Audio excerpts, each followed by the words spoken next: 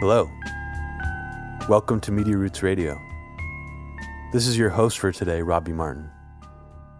This is going to be our first Halloween episode of Media Roots Radio. And unfortunately, Abby can't join us today. She's still off touring the country for her amazing documentary film, Gaza Fights for Freedom. She just stopped off in Toronto. She'll be returning soon for the final episode in October, which I'm sure you guys have been waiting for, and I'm excited to do with her. We have a lot to catch up on. So many things have happened. But this episode today is mostly going to be focused on horror movies that you can watch during this Halloween season. Mostly, though, I'm going to be focusing on a horror movie franchise, a series that I love, and that's been an obsession of mine for a while. I have become more obsessed with it over time, and that movie series is the Phantasm series. Now, I'm going to bring on a guest today who I know from the political scene and not from, being into cool movies. His name is Mike Jackman of Jackman Radio. Mike is a huge Phantasm fan as well and a huge horror buff. He's going to drop a bunch of knowledge about the horror films we're going to be discussing today. And after our discussion about Phantasm, which starts about 25 minutes into the episode, we eventually end the episode by going through several of our favorite obscure horror films or horror films that people tend to overlook that deserve more attention. So I hope you enjoyed this special Halloween episode of Media Roots Radio. Please stay tuned for the rest of the Media Roots episodes coming out this month. We'll keep you posted about those episodes. And here's my discussion with Mike Jackman. So I'm here with Mike Jackman of the Jackman Brothers. And this is the first time Mike has come on the podcast. But I've been talking to Mike on and off for quite a while now. We sort of inadvertently realized by being Facebook friends that we had a similar interest in horror movies. So for this special Halloween episode of Media Roots Radio, which we've never done a Halloween episode, by the way, before, we wanted to focus on a horror movie series, franchise, I guess you could call it, that I really love and that I found out that Mike also really loves. We're going to use that as a discussion to just talk about good Halloween movies and overlooked horror movies that people who listen to this podcast should check out. So, Mike, welcome to Media Roots Radio. Hey, Robbie, thanks for having me on, man. Glad to be here. I've been looking for an excuse to have you on, and I think this is a good moment to have you on. But we had a plan. I think we maybe talked about it like a year ago for you to do some Alex Jones recordings for Media Roots Radio. What do you call them? Like radio buffer? Spots. Yeah. And that goes into some of what else you do. But I want you to go into sort of what you do politically, because you're also an activist. You're also a comedian as well. Right. Tell us about what you do in terms of your activism, the podcast that you have with your brother, and then also your comedy, and then how that also sort of crosses over with your political work in different interesting ways as well. Sure. I think going back, I think 9/11 is definitely a common thread. 9/11 Truth, certainly something I've been involved in pretty heavily since 2005, 2006. So that I was, big on that for a while, and during the time I was in college, even before that, when I was a teenager in high school, I saw what was going on with Iraq in the Iraq War. When that was ramping up in 2002, 2003, and I felt very much opposed to that. So, spoke out against that at some concerts I was doing. I've been playing music, for about 17 years, been in a pretty regionally, I guess, or New Hampshire area successful band called Northern Stone. I'm a drummer, and a couple weeks ago we actually opened up for Recycled Percussion, who's a pretty big band based out of New Hampshire. I'm not sure if you're familiar with them, but they had a Vegas residency for a while, and they were on like America's Got Talent, and they've toured all over the world, and they were doing a big festival here in New Hampshire, and some 15,000 people showed up, and they selected us to open for them as one of their bands. So Oh, that no was pretty shit. cool. So politically, I've kind of been paying attention for a long time, and activism. I'm in my 30s now, so my activism is a little different than it was when I was like 17 or 18. That's for sure, which I think is the case for most people.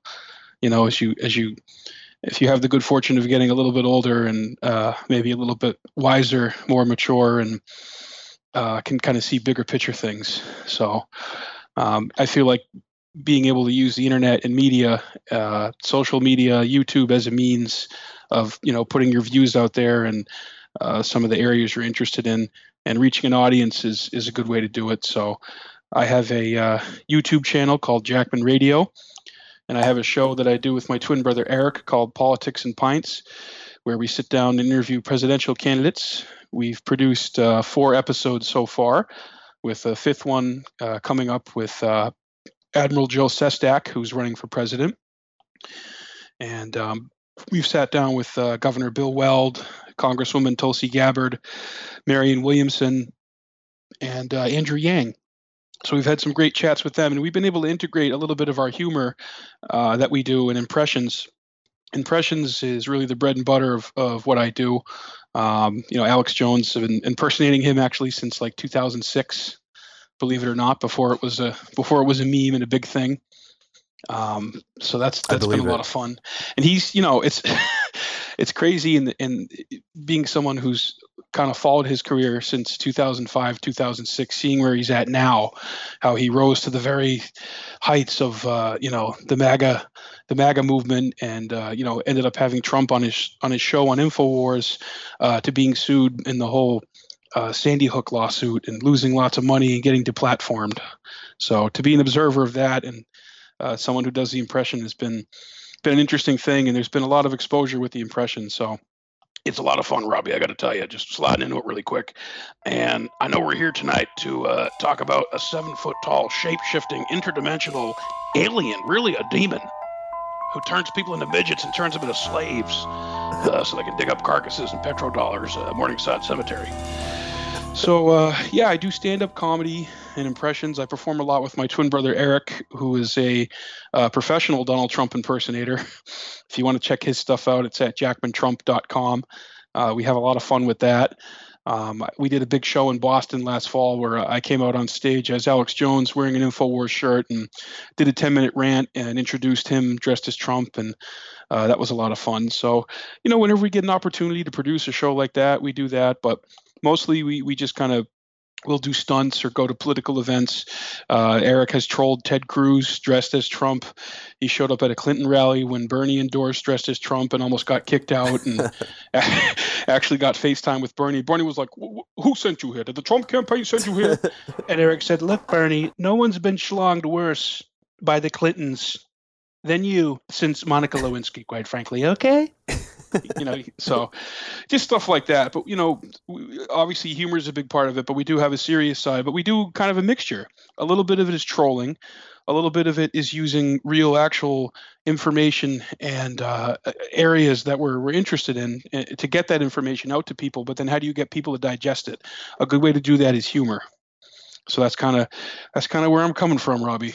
And I'm a big horror movie fan. I know that's why we're here tonight to talk about Phantasm. So we're not just here to talk about that, because definitely, I mean, I probably wouldn't have known you if it wasn't for your political work and sort of the crossover and the different mutual connections that we have with different people.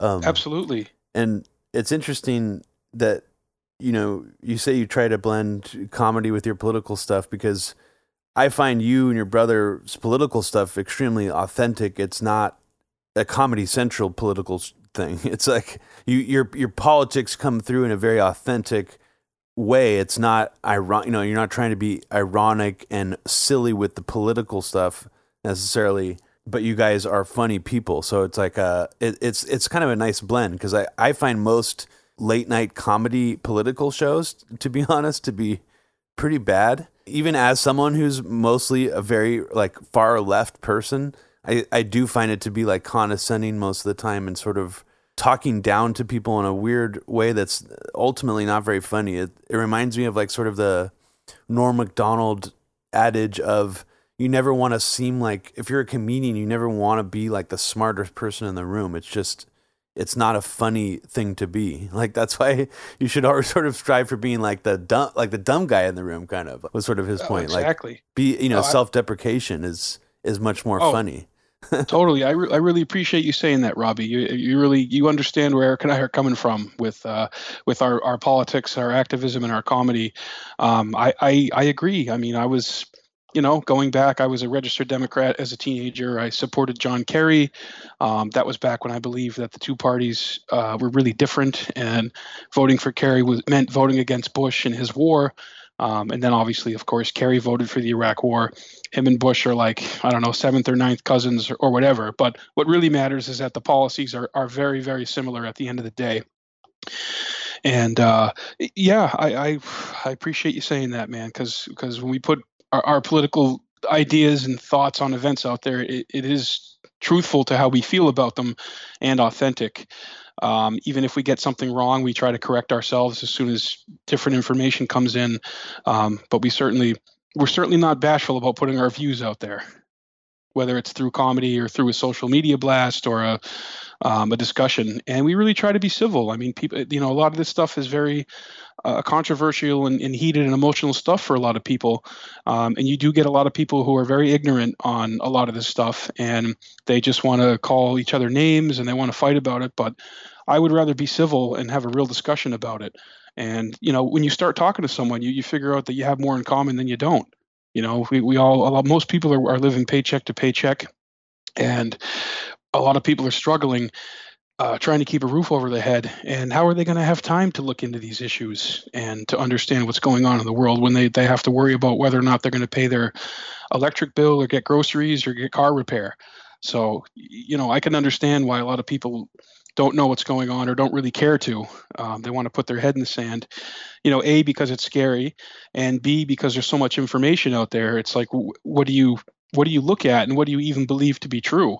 For someone like myself, I guess I've been very obsessive since I was a teenager, and reading everything and then digesting it and making up my own mind on it and changing my views once more information comes out. We also have something else in common other than sort of our political interests. You also work with your sibling, and you do a lot of work with him. It's actually kind of rare. I like in sort of political activism or journalism or whatever, to come across somebody else who works with their sibling, as I do. Abby, is my sister, in case anyone hasn't learned that by now listening to our podcasts.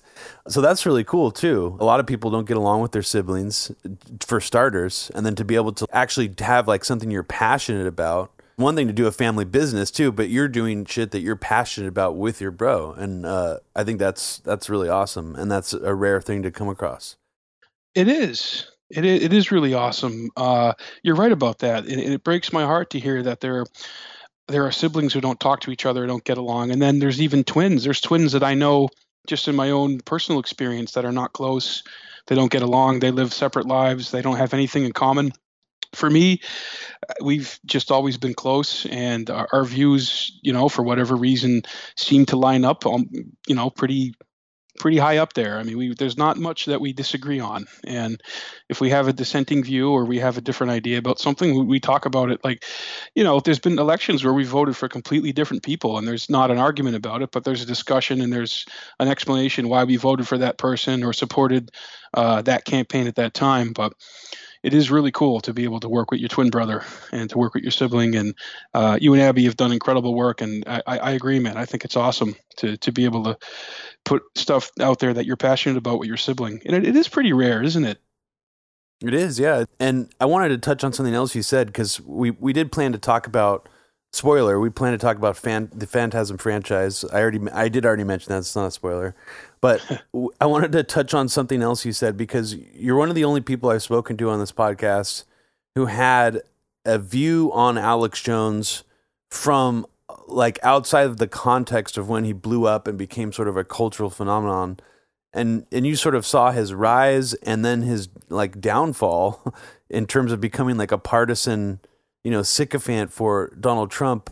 I find that very few people who know about Alex Jones understand what he used to represent. Even though, he always held some reprehensible views, he used to represent something that actually was like bridge people together, and like it encouraged like nonpartisan thinking. So I guess, like, what is it like for you to see what he's turned into now and how much of a partisan he's become? It is disappointing to see on a serious note, because there's footage of him bullhorning outside Rick Perry's house when he was governor of Texas. There's footage of him in the 90s being arrested at a George W. Bush rally. There's a confrontation he had with David Gergen, who represents corruption in the deep state within both parties, Democrat and Republican, having served in, I think, 5 or 6 different administrations. So to see him go from someone who did, like, I agree with what you said. He actually did a lot of great work back in the day and called attention to a lot of issues that are now being talked about, that previously wouldn't have necessarily been on the table. To go from someone who looked to be a truly independent voice, who was always putting out his own views, whether you agree with them or not, and certainly some of the information is dicey where it came from, but he was over the target a lot of the time back in the day. To go from that to then essentially by 2015 basically being a mouthpiece for Donald Trump and totally on board with him was weird to see, but I think it was a little transparent, because it was an opportunity for him.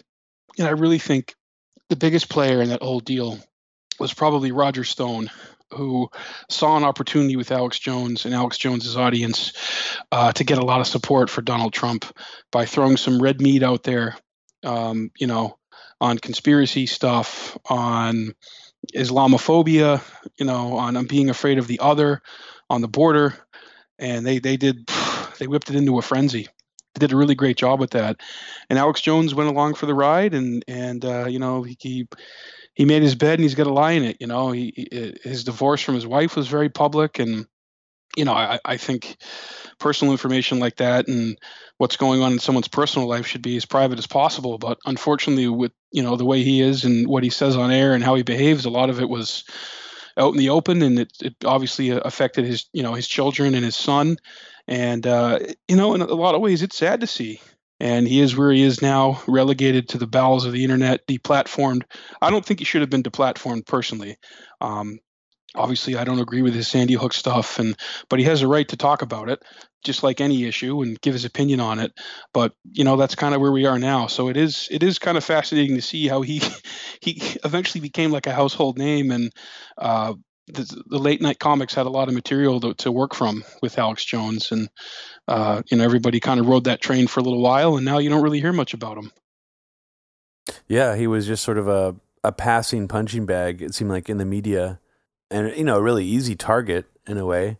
And I have to say, of all the impersonations I heard, none of them came close to being as good quality as the impersonation you do. I mean, Stephen Colbert's one was probably actually one of the worst ones that I saw, where he tried to do like a different version of Alex Jones.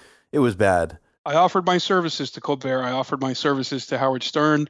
I heard back from Baba Booey. They already had a guy. The guy they have is pretty good, but I'm not trying to be that braggadocious, Robbie. I think my Alex Jones is probably the best one out there. Let's close this discussion out with just one more question I wanted to toss to you about Alex Jones, because I think the fact that you were in a similar position that I was, that you sort of saw his rise from the early days, and saw what he turned into. Do you agree that what you just talked about, where Alex Jones sort of decided to go along for the ride and do this for Trump, do you think that is actually an integral part to Trump's victory, to get Alex Jones's audience on board? Because this is a question that I struggle with a lot. As it seems like the media, or there's just a general sentiment in the mainstream media where they don't want to acknowledge necessarily how influential Alex Jones was. Like they didn't give him that kind of credit. Even though they would talk about Trump going on Alex Jones, they would use it to just make Trump look like he was crazy and irresponsible. Not that, this is a very influential contingent of the voting population. And I just want you to speak on that a little bit. I think that was a huge part of it, and like I said before, Roger Stone knew exactly what he was doing, and Donald Trump, say what you will about him, just like George W. Bush isn't this complete idiot and buffoon that everyone paints him out to be. He's an incredibly calculating and plotting individual when it comes to certain things. Obviously, he's very impulsive on a lot of things, but don't think that he's not capable of devising a strategy, whether it be for galvanizing support or building a coalition or getting in bed with people who are maybe less than desirable to the mainstream. That's really exactly what he did. And he's been flirting with this for probably, the first public utterance of Donald Trump and the White House, I think, goes back to 1980 or 81 when he was being interviewed by a reporter. And it really got hot in 1988. He actually came up here to New Hampshire and did an event in 1988, decided not to do it. But I think his children, Don Jr. and Eric, were probably paying attention to alternative media and right-wing media in 2000, probably as far back as 2011. They were looking at that when he was, blowing gas about running and the whole Obama birth certificate nonsense. But certainly in 2015 and 2016, man, it was like fever pitch. It was like they struck a match at just the right time, man. Alex Jones was coming up to become bigger than ever, and according to some statistics, had a larger audience than Rush Limbaugh. Did well in some markets, did better than Rush Limbaugh in some markets, and they knew that. And a guy like Roger Stone knew that, who had been traveling in alternative circles with his books on the Kennedy assassination and the Clintons and the Bush family.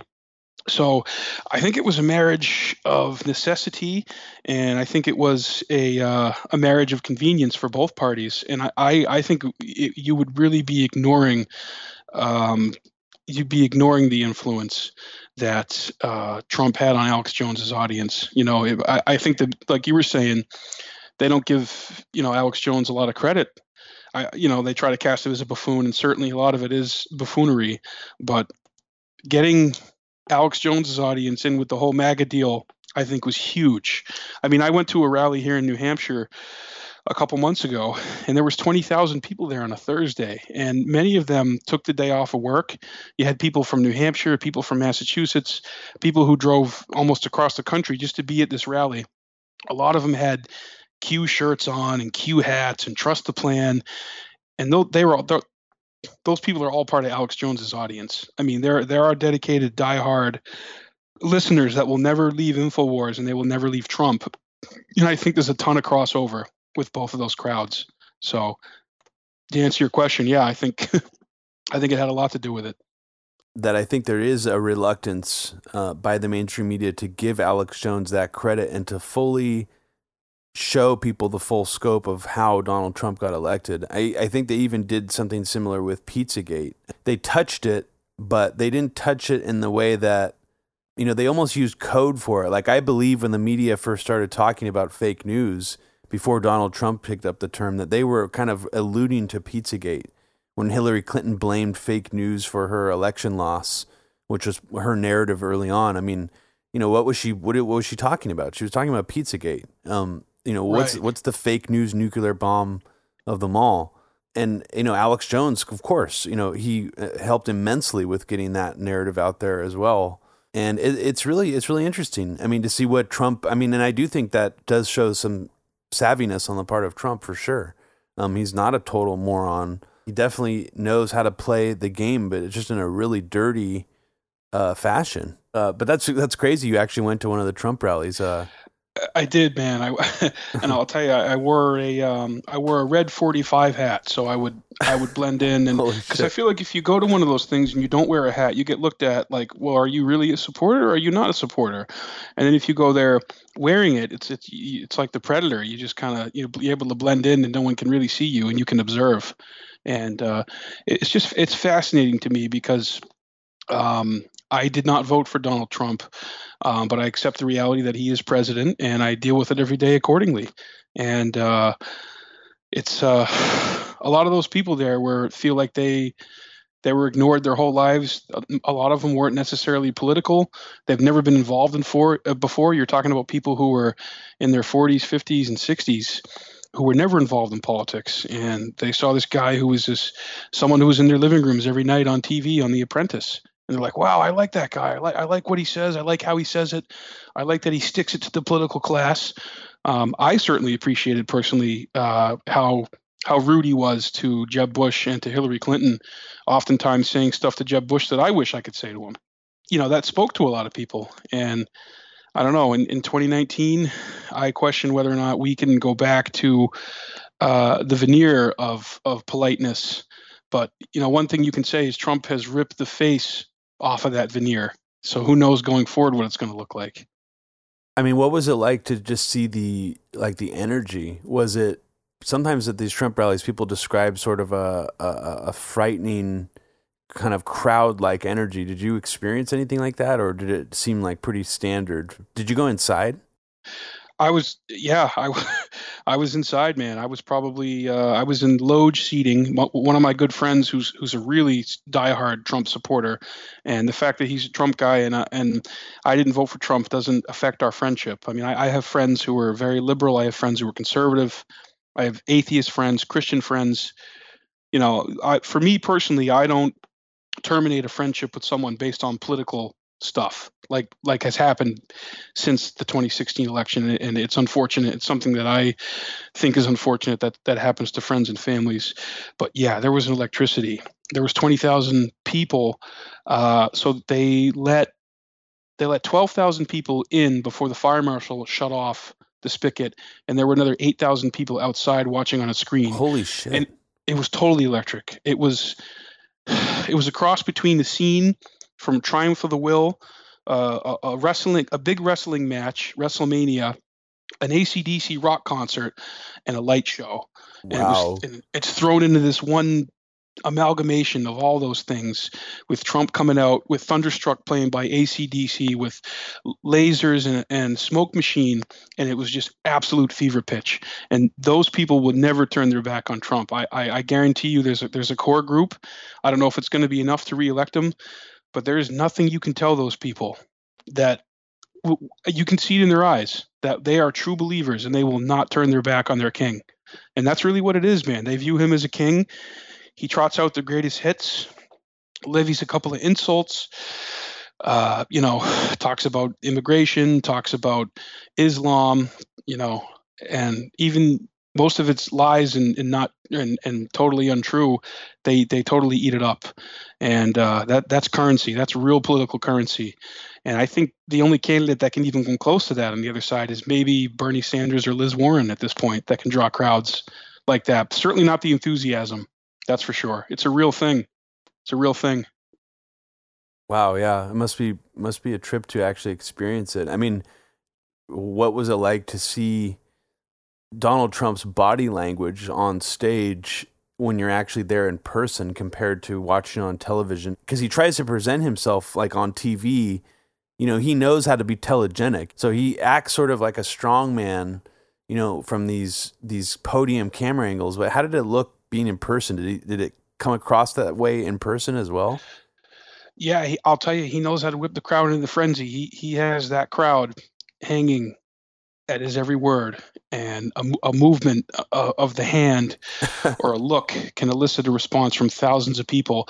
And he really did. He played the heel. Like when he came out to Thunderstruck playing by AC/DC, he did a good victory lap around the stage for probably 3 minutes. Wow. With a standing ovation before he even said a single word into that microphone. And he's got that routine down pat. I mean, he knows what he's doing, man. He knows how to put on a show. He knows how to entertain. He knows how to push the right buttons. He knows how to say what he needs to say to get a response. And that's a talent, man. He's really good at that. And it comes through on the television, but even in person in a venue that fits 12,000 plus people, he commands them for a solid hour and a half. God, it's kind of frightening to think about. It was very Triumph of the Will-esque. It seriously was, man. The MAGA hats are the new brown shirts, and I'm not saying that to accuse all Trump supporters have been of a fascistic mindset. I have people in my family that voted for him and love him, that I respect dearly and love, and we may disagree on some things, but it's I don't know, man. This is where we've arrived at our political discourse, and it is fascinating to see and be there in person. And I guess that's how I would explain it to someone. I've had people ask me, like, why would you go to that? Why would you put yourself in that situation? And well, I'm in New Hampshire, so I have the opportunity and I have the ability to go to something as small as a house party or a diner or a rally with 20,000 people. And given my interest with politics, I'm going to go do it. So it's like an anthropologist would look at it. It's kind of it's the way a political scientist and an anthropologist would study something and look at it. It's kind of, I think it kind of goes to how you feel about it. Like it's fascinating. It's like the photo of you sitting down on that couch and who's behind you, like Robert Kagan or one of those neocon advisors. Yeah. It's kind of like that. Yeah, I mean, I don't see why someone would give you shit for going to it. It's kind of like you almost need to witness it. We called it the revival. That's why I dubbed it the revival. It's like a revival. It's an evangelical kind of event with fervor and true belief in action. And it is scary. It's comical, but it's also real. Yeah, I mean, the WWF or just the pro wrestling aspect of it that you mentioned is interesting because, I mean, obviously Donald Trump is inspired by that as well. I mean, he was even in several actual wrestling matches. So, I mean, he's a Hall of Fame member of the Wrestling Federation. I mean, the Battle of the Billionaires. If you haven't seen that, where he comes running out his big ass, he takes down Vince McMahon. It's incredible. There was 80,000 people there going nuts. And it was a precursor to his rallies. And he definitely takes a page out of that playbook continuously. I mean, who knows? Maybe that was one of his biggest influences for wanting to run for president, that moment for him. Oh, it totally was. And ironically enough, around, I think it was 2000 or 2004, he had a meeting at Trump Tower he had a meal with Woody Harrelson and Jesse Ventura, and he wanted to run as a Democrat, and he wanted to recruit Ventura to be his VP and get all of his secrets for how he won in 1998 in Minnesota on a budget of $300,000. He's fascinated by that.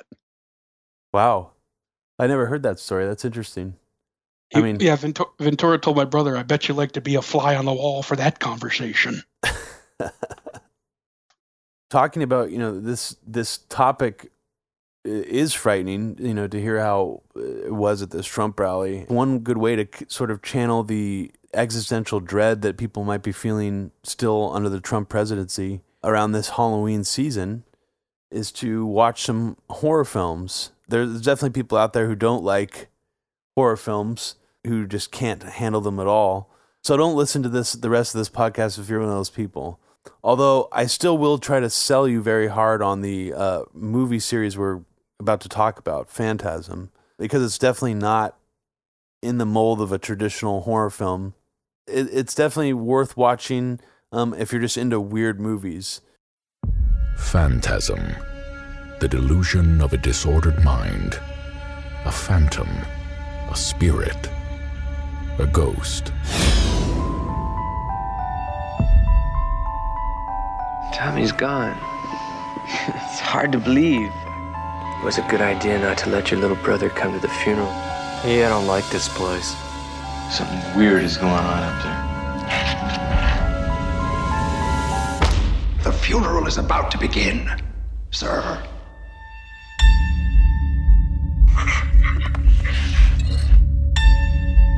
What's wrong with you? There's something up there. I saw it.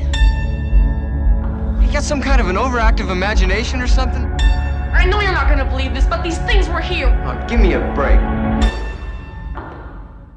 This Halloween season, there's going to be a lot of like movie marathons of like Friday the 13th, Nightmare on Elm Street, these franchises that were sort of around when we were kids. 80s horror, sort of brought the movie monster back. Mike Myers, but Phantasm was sort of a movie franchise that I had heard about as a kid, but I never really watched until I was an adult. And my impression of it as a kid was that it was just as big as Nightmare on Elm Street. Like it was just as big as Friday the 13th. I remember seeing movie posters for it at the theater. I remember seeing advertisements for it in comic books and things like that. And I remember seeing like Fangoria, magazine covers with, that would be all about the new Phantasm sequels or whatever. But it took me a while to actually watch it. The first Phantasm movie, which came out in 1979, it just really, really surprised me when I first saw it. And I think I was probably 16 or 17 by the time I got around to seeing it. I was already into sort of comedy horror, weird horror movies at the time. I was already really into Evil Dead and Bruce Campbell. But I has, for some reason, ignored Phantasm. And I was just really blown away by how unusual it was, how evocative it was, how well shot it was, how amazing the soundtrack was. Fast forward many years later, I post a clip on Facebook a few days ago or a few weeks ago of from the original Phantasm, and then you chime in and you're just like, this is my favorite horror movie series of all time, and you seem like you had a lot to say about it. So I was like, damn, I think I need to do a podcast with Mike about Phantasm, because I've been looking for an excuse to talk about Phantasm on Media Roots forever. Tell us a little bit about how you originally got into it. Like, what was your impression of it when you were younger? Did you hear about it when you were younger or a kid? Like, and then how did you eventually see it, and how did you come to fall in love with it? When I was a kid, very similar to your story, I was watching the Sci-Fi Channel in the 90s in my living room, and I caught probably the last 5 minutes of Phantasm 3. And I didn't know what I was looking at. I was like, wow, this is kind of scary. This is unique. The silver sphere flying around. I was so intrigued by that. And eventually I convinced my parents to rent me the VHS from my local ma and pop movie rental place called Video Lane in Ringe, New Hampshire, which has been gone for probably 15 plus years at this point. So I got a VHS copy of the original Phantasm, and I watched it in my living room at home. And I just, between the soundtrack and the cinematography and the dreamlike sequences and the tall man, chasing after Mike and not really being sure what's real and what's not real, I was hooked instantly. It's a movie that really demands repeat viewings. And to this day, probably almost 20 years later, I still watch it, every Halloween season. I watch the sequels. My favorite is the original, followed by Part 4, Oblivion, which we can get into in a little bit. But it was such a unique film. Yes, it's a horror film. It's scary, but it has science fiction elements. And there's a nostalgia element to it, to riding bikes with your brother, to hanging out with your friends. And for me now, in the last 3 years, honestly, I've experienced many personal losses in my life. I've lost, between friends and family, I've lost 6 people since 2016 that I love and was close with. And looking at Phantasm through that lens, it's a meditation on grief. It's a meditation on loss. It's a film about friendship, about missing your family, and it's all entwined in this nearly 2-hour surrealist, almost giallo, nightmare fantasy that never gets old. There's something else. I'm really scared about something that I did. I was messing around up at Morningside Cemetery, and I saw something really scary.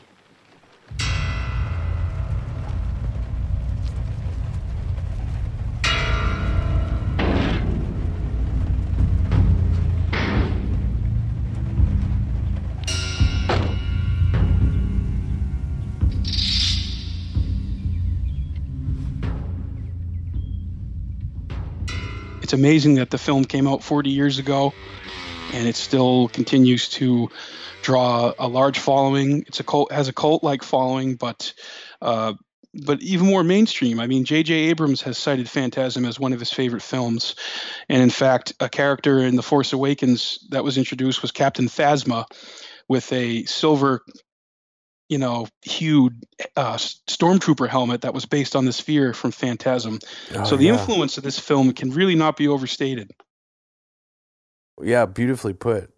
I watched the first one again fairly recently, and this is sort of why I was like, man, I really want to talk about this movie on a podcast. And what you said about how it's a meditation on loss and missing family, it's really interesting how evocative it is. And I don't think it's just because of the soundtrack that it has sort of an emotional feel to it. I mean, I think even the first time I watched it, I remember feeling sort of emotional while watching it, like even as a teenager, where other horror movies didn't really take me to that place. Or other horror movies definitely have similar themes, but I hate using the word like Spielbergian because he's not the one who invented this, but it has elements that sort of would later appear in like Steven Spielberg films, I guess. Like I'm thinking like almost like E.T. And even as far as we're talking about like 70s horror, it's definitely overlooked. It's not really looked back on by people as a classic. It's more considered like a cult classic by B horror movie fanatics. And I just find it interesting that it's sort of separated in a way culturally from some of these other almost looked at as more higher art horror movies like Rosemary's Baby or The Exorcist. And even in some ways, I feel like Evil Dead is more looked upon with more reverence. The first Evil Dead, which I really like the first Evil Dead, but I don't think it's nearly as much as a masterpiece as the first Phantasm film is. There's something that's very lightning in a bottle about the first Phantasm movie. There's just no one else who's made a movie quite like it. And that's not to say that the sequels aren't any good. I mean, they are. They're just very different types of movies. You know a lot about the production of some of these movies. And you even had on Mike, right? The actor who plays Mike from Phantasm on your podcast? Michael Baldwin called into our podcast back in 2015. So tell me about how that arose, and how did you go from, renting Phantasm at the video store to becoming such a fanatic that you ended up talking to him? Yeah, it's cool. So I launched Jackman Radio in 2015 with Eric, and obviously politics was the driving force behind it. But for me personally, as an individual, horror films and film, I'm very passionate about. And one of the guests I wanted to have on, Reggie Bannister, who plays Reggie, anybody from Phantasm. And I'd actually been Facebook friends with Michael Baldwin since college. Nice. I was working on a student-produced horror film with my friend Justin in college, and we had the crazy idea of seeing if we could get Michael Baldwin to appear in the film. And it didn't end up happening, but I stayed in touch with him. And once I launched Jackman Radio, he was a guest that I really wanted to have on, for me personally. And obviously there's a following out there, so there would be interest in it. So I sent him a Facebook message and said, hey, I've got this podcast, would you be willing to come on? And he agreed, and he called in. And we had a great chat. I haven't listened to it in a while, but, when you post this, I can send you the link to it if people are interested in checking it out. It came out before Ravager, the 5th installment of Phantasm, was released. So, I was digging for nuggets on that and asking questions about Phantasm Ravager. And the actor who plays the tall man, Angus Scrimm, was still alive at that time. So it was exciting. There was to see the trailer suddenly released. I think it was March of 2014. The trailer for Ravager was released, and then out of nowhere without an announcement, and then the movie didn't even come out till 2016. Yeah, I remember that. Which is kind of typical Phantasm fashion. Yeah, 'cause the whole thing's really DIY, and that's another thing I really love about it. And Don Coscarelli had complete creative control since the original Phantasm. He got financiers. I believe his father was friends with a dentist that put up a lot of money to create the film, and they shot on rented camera equipment on weekends over the course of a year. So it took quite a while to film the original Phantasm.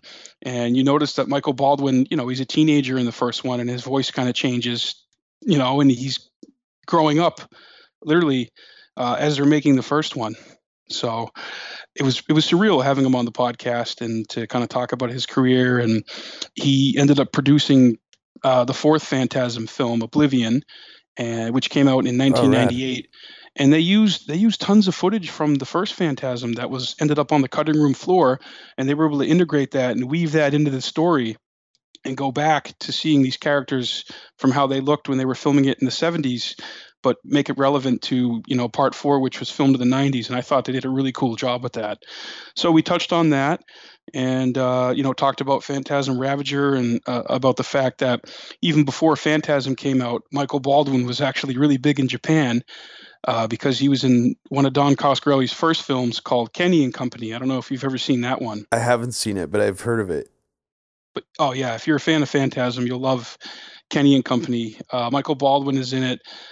Reggie Bannister is in it. He plays the teacher, in a high school. And really, the nucleus for the original Phantasm for Don Coscarelli, they had a scene in Kenny and Company where someone is dressed up in a monster costume, and there's a real jump scare in the film, which is not a horror film. It's kind of a comedy, coming of age, dramatic kind of film, which is incredible to think how young Don Coscarelli was when he made that movie, probably 22, 23 years old, directing people who are older and having the maturity to put a film like this together. But there was one scene where there's a jump scare, and he was watching the movie with a test audience, and he's like, "Wow, that jump scare got incredible results. I think our next movie needs to be a horror film." So he went away to a cabin for, I think, a few weeks by himself and was just writing about this dream that he had about a severed finger in a box. And that's really where the whole Phantasm thing came out of a dream. Wow. Did he self-finance the film Kenny and Company previous to Phantasm? Because Phantasm was only done apparently on a $300,000 budget, which is pretty amazing. I believe he did. Yeah, I believe it was his father helped, and friends of his father. They used his parents' house as headquarters for makeup and for the cast to sleep over, and for production meetings and props was all done out of his parents' house. So it had a real kind of summer camp vibe to it, and I think that's another reason why a lot of people are into the movie, because it has that nostalgia of going away to summer camp and being with your friends and doing something cool, which is why something like Stranger Things is so successful now. And you alluded to Spielberg earlier.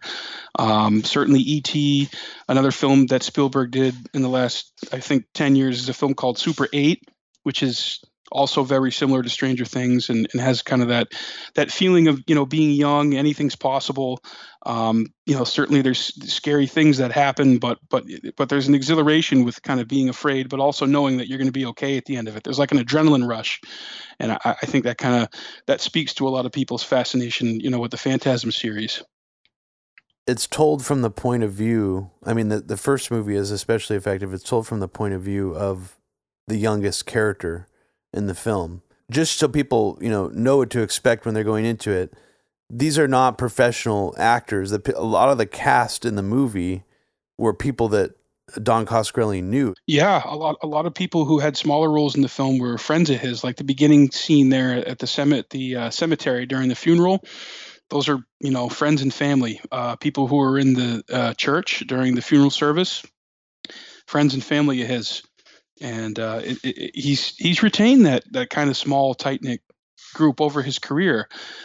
Certainly if you watch Bubba Hotep, Reggie Bannister appears in that film. His short film that he did for Masters of Horror, I believe in 2005, called Incidents on and Off a Mountain Road. Angus Scrimm appears in that.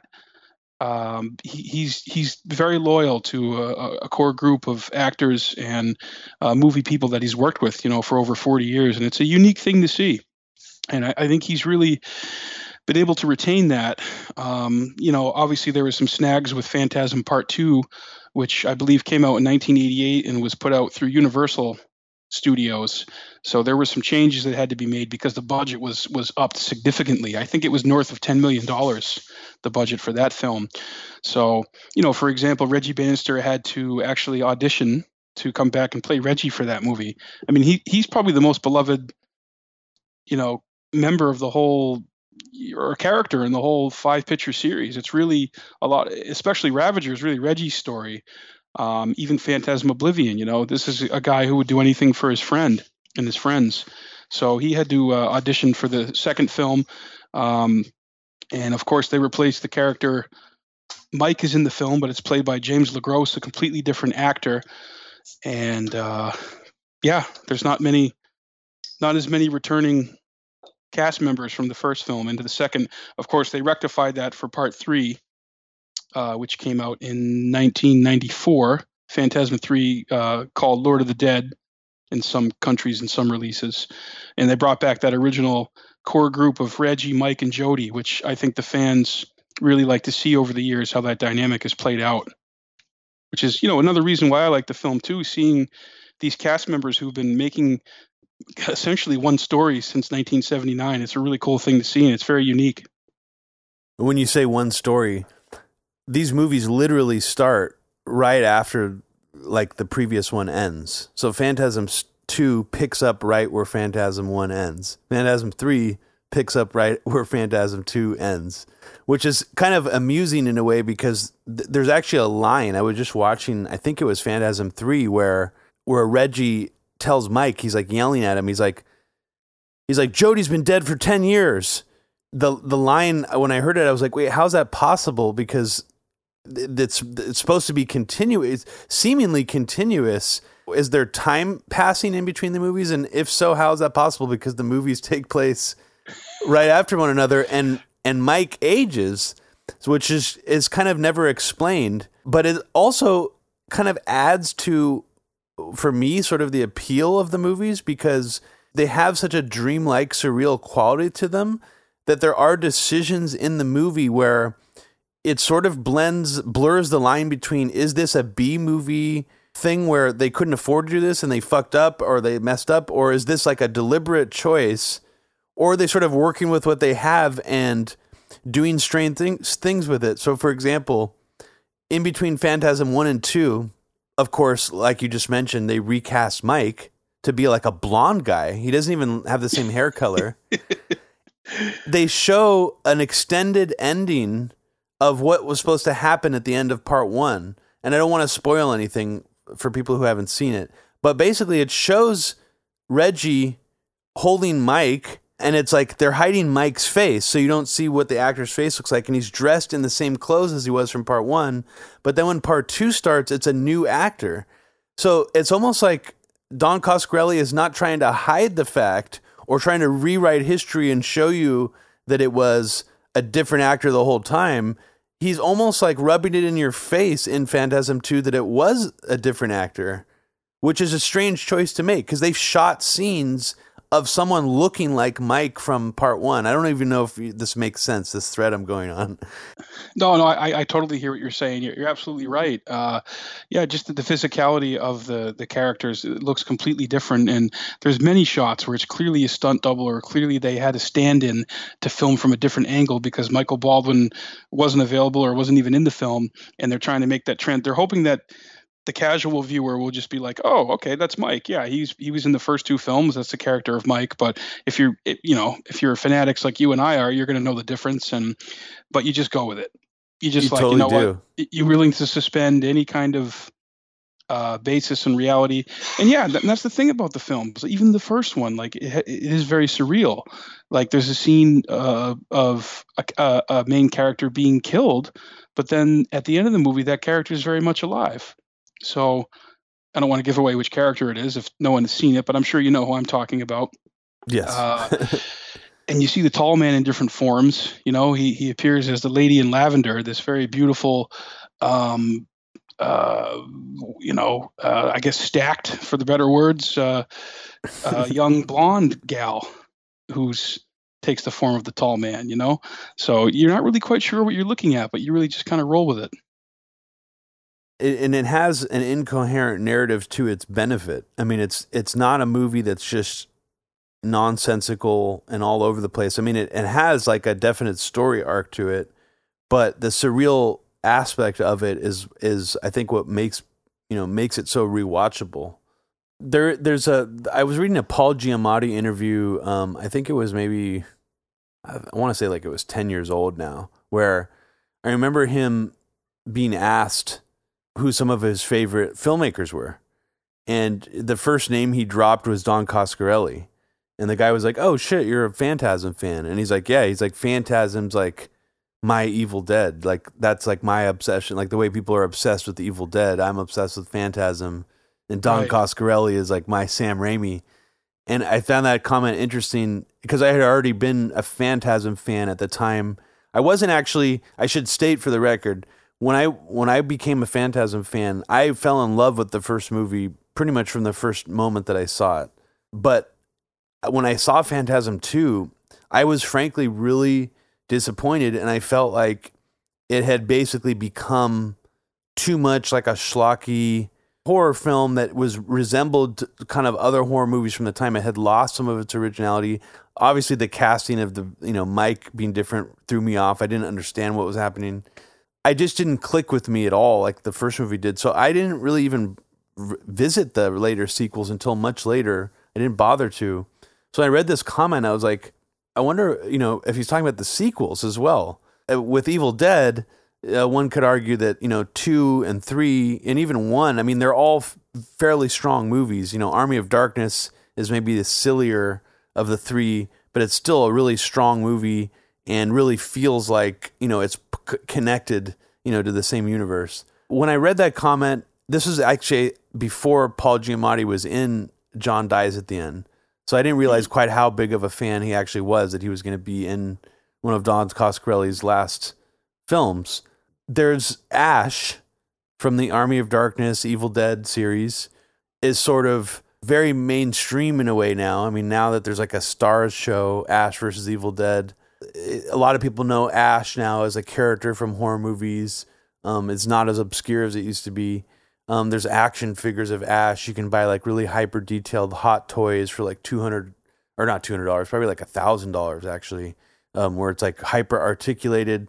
And interestingly, I did a search online for Reggie Bannister action figures or toys, and there aren't any. Like there literally aren't any. There's a Tall Man figure that like, I don't know what company put out. I think it was like McFarlane Toys back in like the early 2000s, but there's like nothing else in terms of merchandise made from Phantasm, or even like fan made, stuff that came out later, even though there's such a cult following of it. But there's this character in this movie franchise that's like basically like the Ash of Phantasm, and that's Reggie Bannister, the Ice Cream Man, from the first movie. He wasn't the main character of the first movie, but he kind of becomes the protagonist in the franchise. Even though when I first saw 2, I didn't love it, I definitely saw similarities between it and Evil Dead 2. And I'm wondering, I'm wondering if those are just coincidental, but like that scene where they go into the hardware store and get all the weapons and customize them, and like he makes like the quadruple barreled shotgun and that kind of thing. That's very Ash-like behavior. But Reggie is a different kind of character, but he resembles Ash in certain ways. I mean, he's a blowhard. He's kind of a jerk. They turn him kind of into like a kind of like a dumb guy a little bit, like in the later movies, where he's not so much in the first movie. And he's, and then one of his quirks is he's always trying to get laid, which always obviously ends up getting him into trouble pretty much every single time. But talk about Reggie and why he's like such a cool horror movie protagonist who doesn't get the spotlight that he deserves. This dude doesn't even have an action figure. Someone needs to make like an articulated, like detailed Reggie action figure with the Ice Cream Man uniform. Oh, I want to see the Ice Cream Man motif, and I want to see the flannel. Exactly, motif, both. Yeah, like a switchable outfit. Yeah. Oh, he rocks them both so well, and with the ponytail and kind of semi-skullet. I mean, he's not really a horror protagonist that you could have in 2019, because he really is just an everyman. Yeah, I was an ice cream man by trade. It's freaking ridiculous. Like he acknowledges how ridiculous it is. My name is Reggie. I was an ice cream vendor by trade. Now, I'm a soldier. A soldier in a war against his army of the living dead. He was friends with Jody. He was, Mike's older brother in the first film, and kind of thrown into this situation, trying to help his friends. And I think a lot of people can identify with that. You know, you would do anything for your friends that you love and you care about. And, you know, it's interesting. He really is just like an everyman. And he somehow, as the movies go on, has more efficiency with weapons and hardware. And you mentioned the quad barrel, and it becomes a little camp as the films go along. You know, there's a little bit of camp in the first film, which is for me part of the charm of it. But yeah, he's just kind of thrust into this. He's a musician too, which I think is really cool. I really like that scene where him and Jodie are jamming in the first movie, sitting out front having a couple of Dos Equis. It's great. Just kind of riffing some chords. From what I understand, they kind of made that up on the spot, and it's based on a song that they wrote. Sitting Here at Midnight, which is a cool little tune. You know, Mike's wearing a Rolling Stone shirt, and they're just kind of jamming. So I think people identify with that. And there were scenes shot in the ice cream parlor that were cut from the first movie that shows that he had a storefront and he had an ice cream parlor, and it wasn't just that truck. Although the truck has become iconic. I mean, one of my very favorite scenes from all the Phantasm films is the last bit of Phantasm 4 Oblivion. We should say spoilers. Yeah, we should. Spoilers if you haven't seen it, but should we not talk about it? No, we should, because this is actually I do want to kind of lean on this part, because I have a rant to go on about Twin Peaks, but I don't want to spoil Twin Peaks for you if you haven't seen. Have you seen season 3 of Twin Peaks? I have not seen The Return. No, I haven't seen it yet. I need to, because I was a big fan of the first season and not so much the second season, but I liked it and I watched it. Obviously, David Lynch wasn't involved with much of the second season. But of course, X-Files, Twin Peaks, Stranger Things, all they, I think, owe a lot to the Phantasm. But, okay, so spoiler alert, this scene, Mike as an adult is in the desert. He had the silver sphere in his head implanted by the tall man, which goes back to the third movie. The tall man has come, is disappointed with him, which is just so much symbolism going on too that we can get into. Takes that out of his head, and Reggie comes to his rescue, but it seems to be too late, and he's dying. You know, he says, "I'm dying, Reggie," and it goes to this flashback of them just driving together when they were young from the time of the first movie. And there's a voiceover, that says, "I'm still alive," and it's Mike's voice. And you can see it kind of catches Reggie's attention, and he kind of looks, and Reggie says, "Did you hear that?" And he says, "It was just the wind, only the wind." And that's how the movie ends. And it, that type of scene just gives you chills if you're into the whole story and you really have seen it come full circle. And I'll be honest, for many years, I thought that was it. That was the most beautiful way to end the Phantasm series. There's no way they can continue on from that. And then Ravager comes out in 2016. And of course they expand on the story and they pick up from the desert. But I just thought that was an incredible bookend to the original series. And it really leaves you with more questions than answers. And that's another thing I love about the series, because there's no real convincing narrative or reliable narrator that's going to tell you what's right or wrong, or what you're seeing is real or not real. And that goes back to my point earlier about repeated viewings, because you can take something from the first one or from any of the sequels, and every time you watch it, you can take something different from it. So, like, I want to go back and watch Oblivion now and see what I will take differently from it. But sorry, a little bit of a tangent, but that's probably my favorite scene from the whole series. It's definitely a beautifully done scene, because like you were saying earlier, Phantasm 4 has about what seems to be at least 15 minutes or maybe even more of footage that was unused from the original Phantasm. And when I say unused footage, I don't just mean extra stuff that they clipped off of scenes that were long extended. I mean completely original scenes that were completely taken out of Phantasm. So there's a whole scene where Mike is chasing Reggie's ice cream truck and like steals the ice cream out of it. There's a scene where they're pulling the tall man up by a noose on this giant tree and like trying to kill him by hanging him. And then he starts like talking to Mike. "Cut me down, boy." Yeah. "Cut me down, boy." No! Cut me down! No! I won't hurt you. You're killing the world! I'll go away, and I won't ever come back.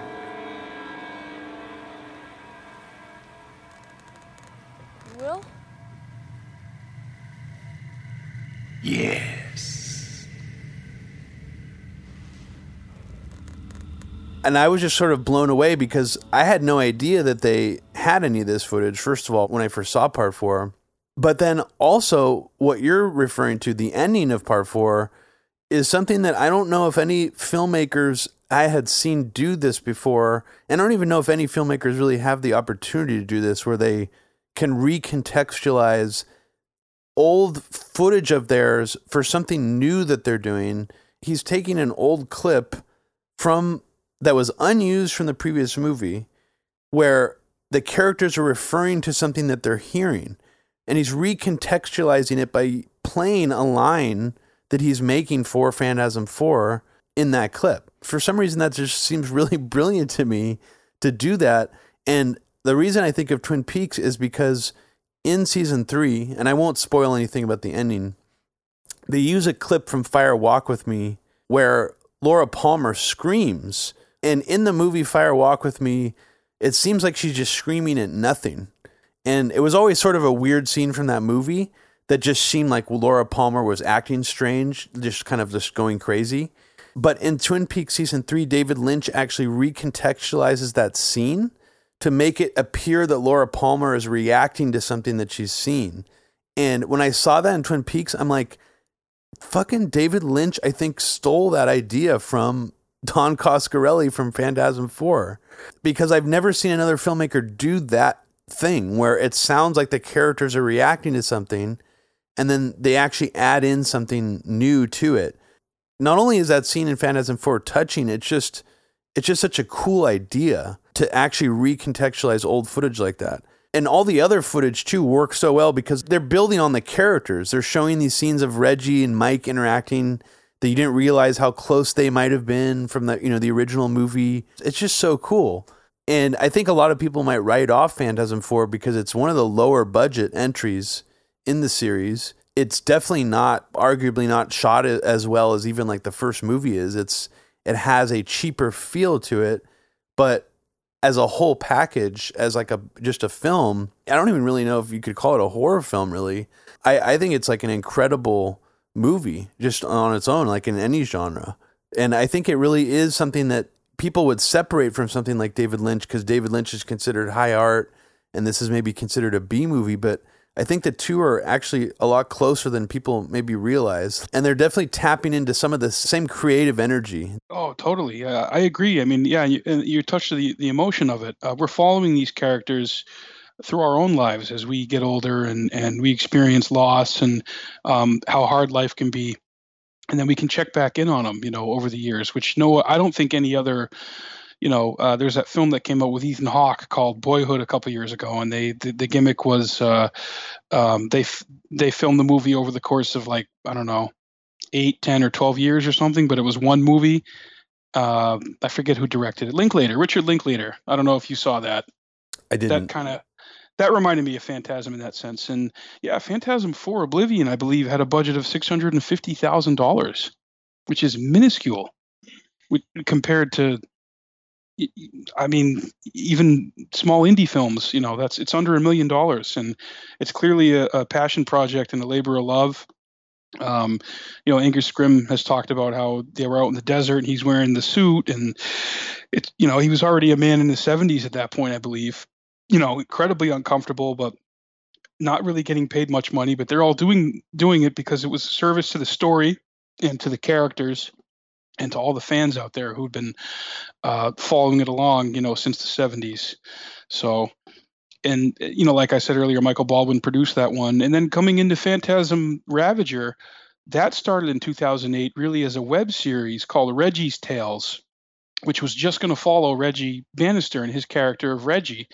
and it was going to be an online kind of thing. This is when YouTube was emerging, and they weren't really sure how they were going to be able to continue the Phantasm story because there were some offers from big studios, but they did not necessarily want to use the same actors or go with Coscarelli's ideas, and he was not necessarily willing to part with the creative rights, which I think is a great call. I think it's great that they've used the same actors as they've aged, and not other than the hiccup of Phantasm 2, they've not opted to go the reboot remake route just yet. Fingers crossed, it might happen. I'm surprised that there hasn't been a big budgeted Phantasm remake, quite frankly, to be honest. But it was special to see Phantasm Ravager follow Oblivion however many years later, almost 20 years later. And I think this is probably it. I mean, obviously, Angus Scrimm, who portrayed the Tall Man, is no longer with us. So if they're going to do something else, it's going to have to go in a different direction, most likely, and may not involve the original cast. But it's hard to put into a neat box and to really put one label on it. And I think that's one of the things that has made it so endearing for all these years. No, absolutely. And we haven't really actually talked much about the horror aspects of this franchise. The things that people who like horror movies would appreciate about these movies. Listen to me. This is not happening. We're gonna wake up. It's a dream. It's only a dream. No, it's not. The first movie, some people might find campy, might find low budget in certain ways. The movie still manages to be extremely effectively scary, and the atmosphere is extremely effective, even with these shortcomings in mind. I mean, and that's to the movie's credit, that it's able to be a very scary, dark-feeling movie with a very evocative atmosphere while still also being so low budget. I also just recently saw Don Coscarelli's movie that he followed up Phantasm with, Beastmaster, for the first time. And that has a similar feeling to it, where it's extremely dark. You could tell that it's low budget, but the way that he's playing with what he's working with is just like really, really skillful. You just feel sort of soaked in this atmosphere. It's hard to say if I've ever seen any other low budget films, really low budget films, especially like for, two of his early films, any filmmaker's really early films that felt this skillful while working on a low budget. I mean, you can't say the same thing about Evil Dead 1. Like, for people who haven't seen it, they've probably maybe even seen the silver balls, the silver spheres, the tall man. They might have seen some of the iconic imagery from Phantasm before. But there's so much cool shit about it that I don't think people realize what sort of makes up this movie's vibe. One of the coolest things for me about Phantasm is that they've made the idea of a mausoleum, sort of an above ground cemetery, this really scary thing with these sort of marble walls, these columns, this sterile, sound. There's no sound. It's just really echoey. A lot of the movie and some of like the chase sequences take place in these mausoleums. It's really cool. I mean, I just haven't really seen another movie that's played around with that environment. Like, what are some other things that are cool about this movie in terms of it being a horror movie for you? Oh, absolutely. You're right. The mausoleum scenes are very iconic, and a lot of that was actually created just using wallpaper. Believe it or not, a lot of what you see is just wallpaper that was put on a stage in a setting. The tall man's hearse. I mean, that's badass. Him driving around in the hearse. There's an epic crash scene in Phantasm 3 that they did. I think it was the stunt guy. His name was Bob Ivy, who also portrayed the creepy police officer, state trooper in Phantasm 4 that Reggie blows up in the car. Performed that stunt scene, which I believe at the time, I don't know if it still is, holds the world record for most flips and for a car stunt. So that's really cool. And obviously Reggie's Hemi Cuda. I mean, the Hemi Cuda is friggin' epic. That the car that Reggie drives, which becomes more of a focal point in like Phantasm 3 and Phantasm 4. Considering Phantasm 4 and 3 and 4 are really kind of road movies. They really kind of have a kind of a Western vibe to it. So I think another thing that's really cool about it is it's playing with a lot of different genres. There's a slapstick element that's kind of Three Stooges, esque, which Evil Dead, you're mentioning Evil Dead kind of plays on. And Evil Dead 2 is really kind of a bigger budgeted remake of the original Evil Dead. And maybe they were trying to go that route in the 80s with Phantasm 2. There's more guns, more explosions, more bigger budget, and, more boobs. Yeah. And a lot of people, even Roger Ebert, kind of commented on that aspect of it. But there's so many unique things. And one thing that the original Phantasm was accused of stealing was the dwarfs. They said, "Oh, those are Jawas from Star Wars." Well, they were shooting the original Phantasm the same time they were shooting the original Star Wars. So there's no way Don Coscarelli knew what was going on with that. It just so happened it was a coincidence that those creatures are very similar in stature, in appearance. You have the space gate, the portal, the two tall, sticking. They're it's like a life-size version of a tuning fork, which I don't know if that's what he was trying to go for, with the fact that the tuning fork is a weapon that can kind of stop the tall man in his tracks. The tall man is afraid of the cold. The cold is what stops him. Mike kind of mentions, in a later sequel, he goes, the cold.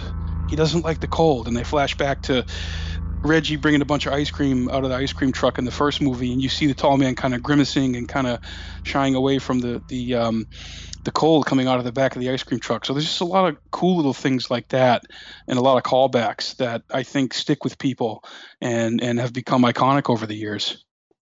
Yeah, definitely. And Angus Scrimm, who plays the tall man, I think people probably, like I was saying, I think a lot of people probably would recognize his face and know of him as being a horror movie character. But yeah, he's just a powerful presence in all of these movies. And the fact that it's played by the same actor, I mean, you can't say the same thing for some of these other horror movie franchises besides, maybe Nightmare on Elm Street, or I guess Hellraiser. Or Saw. Yeah, or Saw. The guy who played Pinhead. Hellraiser, Pinhead's been portrayed by 3 different actors. Oh, it has it? Sadly, Hellraiser is another favorite of mine, which we obviously probably don't have time to get into. But Doug Bradley portrayed Pinhead from the first Hellraiser movie up through, I believe, Hellraiser 8 or 9, and then Dimension, which owns the rights to the Hellraiser franchise. They have to make a film if they want to retain the rights. So they went to Mexico and made a piss poor, cheap abomination of a film. And they used a different actor, and then they made another one a couple years ago called Hellraiser Judgment, which was a little bit better because it was created by Gary Tunnicliffe, who's the makeup guy on a lot of the original Hellraiser films. But both films use a different actor for Pinhead, which is pretty sad because Doug Bradley's still around and he's still interested in playing the character. And Clive Barker's been talking about creating a remake or a big budget sequel for a long time, and it's never quite got off the ground. But yeah, Angus Scrimm kind of rode that wave in the 80s when Fangoria was very big, and started doing the conventions, and people came to find out that he was just a really sweet, gentle, kind, and caring man who really got his start, I believe doing stage or smaller productions and was a writer. He wrote liner notes for Beatles albums and classical records and actually won a Grammy for writing liner notes. Yeah. So he wasn't an actor before Phantasm? Or was he already on stage, you were saying? He was. And I think how he got into Coscarelli's orbit, he portrayed the father in one of Coscarelli's films called Jim the World's Greatest. He was an alcoholic father character. And when Coscarelli he wanted to make a horror film and he was making Phantasm, he knew who his tall man was going to be. And that's how he cast him. Interesting. Yeah, and if you haven't read it, or people listening who are interested in some of the more behind the scenes and photos and tidbits, I really recommend a book called Phantasm Exhumed, written by Dustin McNeil, which is a fellow who's just as obsessed, probably more than we are, knows a lot more than myself, has spent many years becoming friends with cast and crew of all the films, and wrote this incredible book with these unbelievable pictures. and you can check that out on Amazon, or he has a website. I forget what it's called, but he's written a few other books since then. But Phantasm Exhumed is a really great resource and a book for people who are interested in looking more into the Phantasm films, for sure. Yeah, I definitely want to check out that book. I had no idea it existed. And Coscarelli has a book out too. He has a his own autobiography, which I haven't read, which I'm meaning to get. That's also available, which I forget the name of it. I can look that up. But there's still a lot of interest in Phantasm, and like we alluded to earlier, people like J.J. Abrams are fans. Paul Giamatti. There's Phantasm fans that crop up all over, and the influence can be seen all across different genres and different projects. It's a cool thing to see. Yeah, Coscarelli's book just came out last year. It's called True Indie: Life and Death in Filmmaking. And, he goes through Phantasm, Beastmaster, Bubba Hotep, John Dies at the End, and his other projects. So anyone who's interested would probably be interested in reading that book. Yeah, I mean, Angus Scrimm is... He visually looks like a character that you would see in like British Hammer horror films. Like that's sort of the aesthetic that he has appearance wise. So like think like Christopher Lee or someone like that, from those kinds of movies. But I don't think he was ever really in any other horror movies that I can think of. He was in a couple, yeah, and Peter Cushing comes to mind too. And I think certainly, I think he was like 6'4", yeah. And they put him in platform shoes, and they had him dressed in suits that were a little bit too small for him. So that gave him a real kind of overbearing, domineering kind of visual. And I know there's a scene in Phantasm, the first one, where he breaks through the glass window of the Pearson household, and he grabs Mike from the front of the door and brings him over to the hearse. He's actually carrying him. Nice. He's carrying him over. He puts him on a dolly type thing and then wheels him. But to get to that point, he was actually carrying him. He was in the movie Wishmaster. I don't know if you've seen that one. Reggie Bannister was also in that one. I haven't seen it in years. What role does he play in it? I think in Wishmaster, he's either the narrator or you hear his voice at one point in the film. Okay.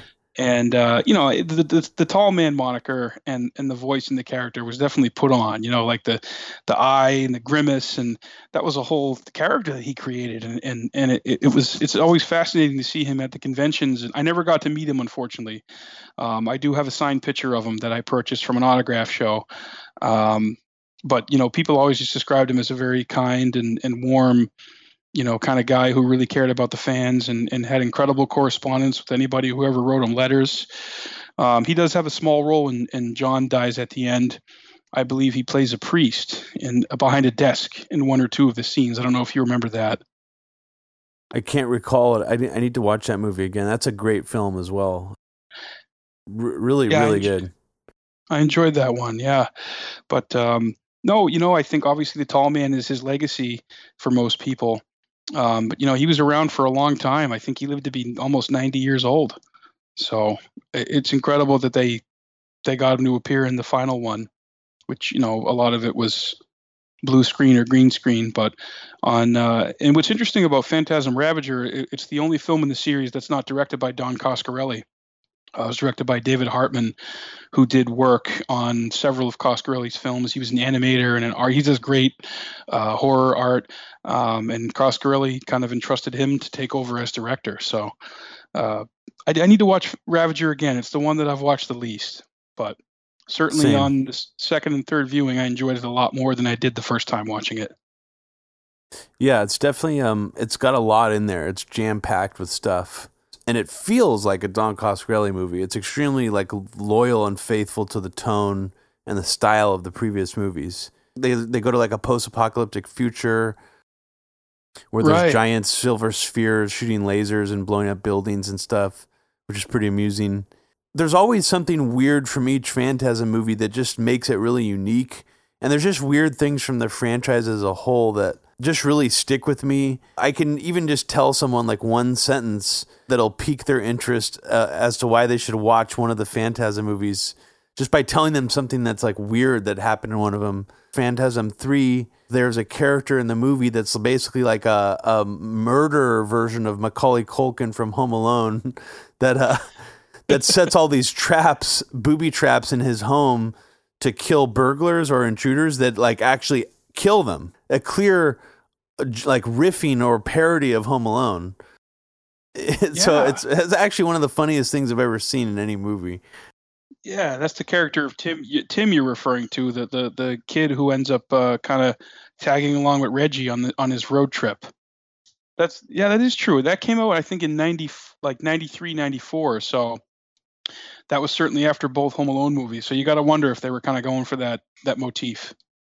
Yeah, I mean, the Phantasm movies have so many great things in it. I would just say, if you are a fan of horror movies, and you haven't watched the Phantasm series, definitely check it out because it's one of the most unique entries into the horror movie world out there. And it's especially unique because, as Mike was just saying, each movie in the series, except for the fifth one, is written and directed by the same person, Don Coscarelli. So his vision can be felt through each movie. It has a through line.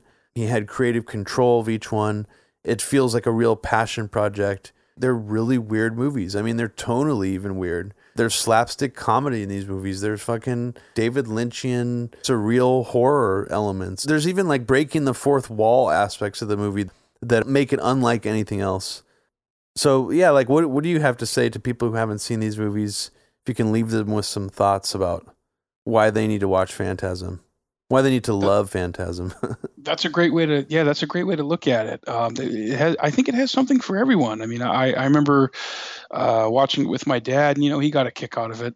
Friends in college who I introduced it to got, you're raving at a party. Oh, you got to see Phantasm. You got to watch Phantasm, and because most young people are familiar with horror films that are either a pretty straightforward slasher, or they're supernatural, or they're torture porn, or whatever, zombie films. This kind of has everything. There's a zombie aspect to it. There's supernatural. There's science fiction. There's a real esoteric vibe to it. It's got something for everyone, I think. And I think in all the films, if there's one that people are going to watch, obviously 5 films is a commitment. And you and I would recommend everybody watch all 5 films, but watch the first film, and I think you can really see influences, in films that have come since then, whether it's Nightmare on Elm Street, or like you were talking about, David Lynch projects like Lost Highway, Inland Empire, Mulholland Drive, Twin Peaks, even Blue Velvet. There's some surrealism and things that happen in that film where you got to wonder if that's really what happened. Frank Booth is kind of like a tall man kind of figure in a lot of ways.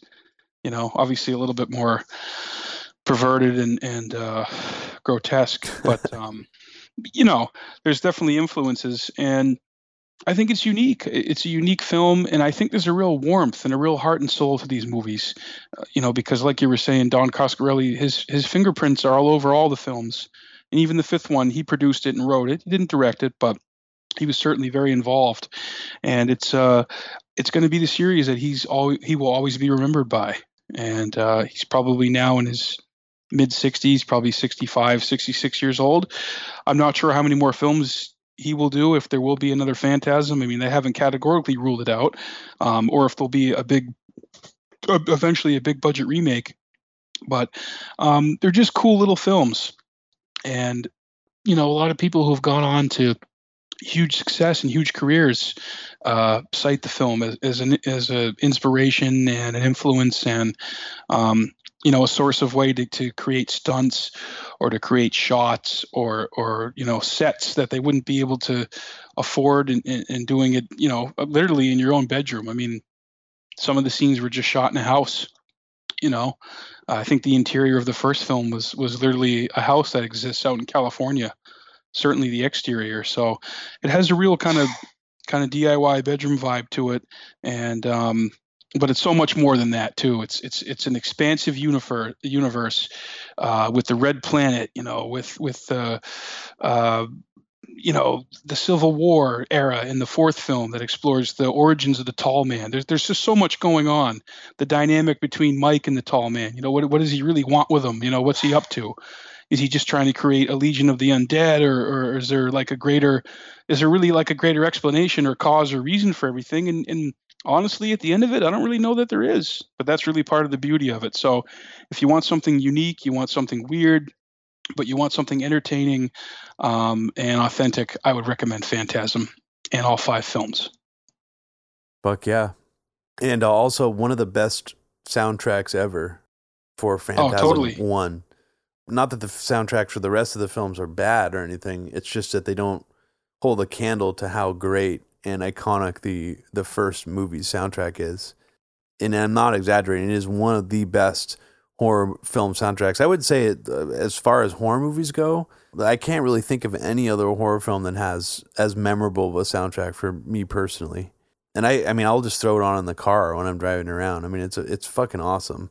And the guy who made it is actually, I mean, he's done some pretty big movies, and that's one thing about it that makes it feel like it's not just a low budget horror movie, that it has like this Hollywood level full-fledged soundtrack. Even though it's kind of a rock-ish, soundtrack, it sounds legit. It sounds like a Hollywood film. It doesn't sound cheap.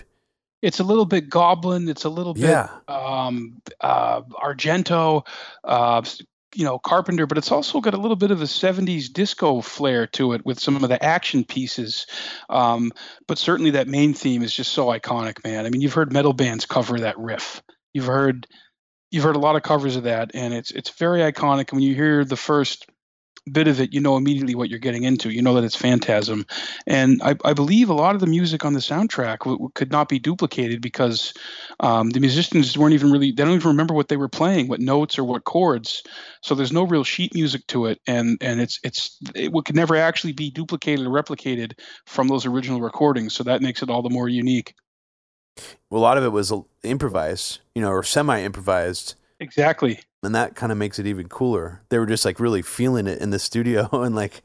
It is, man. It's totally memorable. And I think there was a vinyl release a few years ago on Mondo, the Mondo label. Okay. I'm pretty sure you can get that on vinyl, and it's available because I know Coscarelli had the rights to it. I'm pretty sure he still does for the soundtrack reissue. But yeah, the soundtrack is killer, man. It's just killer. And speaking of J.J. Abrams, he actually released and helped work on the remastered version of Phantasm that's in HD, which I think they released on Blu-ray a few years ago. And the transfer looks absolutely incredible. I mean, it's... Yeah, the 4K that came out in 2016 was actually used on Bad Robots equipment. And J.J. Abrams would have Coscarelli come in and oversee it. And Coscarelli couldn't believe it because he's like, I don't have the budget to have access to this, but they've gone in there and done things with the sound and the coloring and yeah, it is. It does. Sorry to interrupt you, but it does look incredible. Absolutely. The 4K, I bought that. It's all. I had Reggie sign it for me. Nice. I did meet Reggie a few years back in 2016, and yeah, I think I think a lot of the people who were involved in the films still can't believe the success and the popularity and how it's endeared for all these years. But here we are talking about it, October 2019. So it continues. It's never over. It does. And we need to make it continue and get even more popular because, like I was saying, man, I think it's a stupid watermark, but I think having like an action figure of your movie's protagonist or a collectible, I think that's sort of the mark for like when you really hit cult status. And I want to like lobby for them to make a Reggie Bannister action figure, high quality action figure. And I'm gonna try to make that happen somehow. That should be our next movement. That's going to be the next movement after the 2020 election. We're gonna make a Reggie action figure and convince film school students that fishing line is what you want to use for your effects, not digital.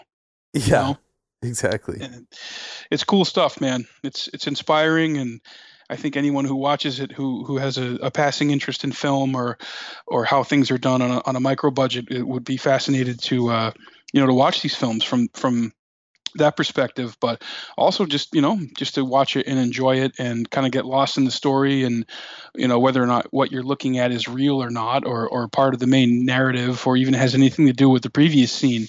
It's kind of irrelevant the way it all kind of flows and blends together. Well, since it's Halloween season now and maybe the hardcore horror fanatics out there who are listening might get through the entire Phantasm series in one sitting, depending on the kind of fanatics that you are. So that leaves room for some other horror movies that people could perhaps watch during the month of October. I already did an episode of Media Roots Radio where I talked about my favorite political horror movies, but I didn't get an opportunity to like actually talk about horror movies I just love for being horror movies. In this instance, I wanted to, I guess, focus more on obscure ones because, you know, since we're talking about Phantasm, which is sort of an underappreciated or sometimes overlooked franchise, there are definitely some other horror movies out there that I think people might overlook as well, not just because they are obscure. Some of these actually aren't obscure. They have, you know, they're from popular franchises, but some of them are just later entries in franchises that maybe that's why people might overlook them, because they'll be like, oh, why should I watch, you know, part 3 of this franchise? Like, that's probably a shitty one. But yeah, but yeah, so you like, mentioned part. Yeah. No, go ahead. What were you gonna say? I was gonna say, you mentioned part 3, man. I have to say one of the best part 3s is Exorcist Part 3. I don't know if you've seen that one. Oh yeah. That movie is it holds up, man. It's terrifying. It's definitely terrifying. I mean, it's I think it's the true sequel to the first one. Because what was it? Was it Blatty that came back, or yeah, it was written and directed by William Peter Blatty, and it came out in 1990, and it really kind of continues the story of the first one. The second one, I didn't like as much, you know. Second one is kind of like a psychedelic, like sci-fi movie or something. I found it very weird. Yeah. Yeah, it's like a weird Vision Quest. The Yeah. second one. You're not really sure what's going on. Then, you know, you cut to Linda Blair in the house, and the house, like, you know, crumbles into the ground, and it kind of reminds you of Carrie. And you're just like, what the hell is going on? But the third one is like a detective procedural and a horror movie, and some of the shots are just truly terrifying. I don't want to spoil too much. If no one has seen Exorcist 3, highly recommended. And recently it's been given a second look. I've been into the film for a long time because I'm a horror freak, but I'm really glad to see that more people are watching it and appreciating it, especially the performance of Jason Miller, who played the priest in the original one, the fellow with the black hair who gets who ends up being possessed by Pazuzu at the end of the first one and sacrifices himself for Linda Blair's character. Turns up in the third one, and it's not in a way you would expect, and I think it's done really well. So I certainly recommend that film if no one listening has watched it, although I'm sure a lot probably have. Yeah, it's definitely one of those overlooked movies. George C. Scott is also in it. He's great. When I was thinking of other overlooked horror movies, I ended up kind of randomly coming up with several part 3 horror movies just sort of inadvertently. So I'm going to fire off a few of them now that just came to mind earlier today. One of them is Halloween 3, which people often skip because it's not in the canon of the Michael Myers Halloween franchise. It is a completely separate film about something completely different than Michael Myers. And it's a totally separate plot. I think it's actually subtitled Season of the Witch. Is that right? But it actually has nothing to do with witches either. So it's like misleading in several ways. So people might overlook that movie, but it's weird, and I think it's worth checking out. Have you seen it? Totally. I love that film. I'm really glad you mentioned that. It came out a couple years after. So Halloween came out in 1978. Halloween 2 came out in 1981, I think. So the following year, Deborah Hill and John Carpenter, who wrote and produced the first film, and came back for the second film, although I think the second film was directed by Rick Rosenthal, and you can look that up. I'm going off the top of my head. I like Halloween 2, but you're right. Halloween 3 had nothing to do with Michael Myers. He was not in the film. And what they were hoping to do, at least the money behind the films, it may have been Mustafa Akkad or one of the other producers, was hoping to make a Halloween film every year going forward. That didn't necessarily have anything to do with Michael Myers. But yeah, Halloween 3, Season of the Witch. Tom Atkins is in it, who was also in John Carpenter's film The Fog, another film that I love.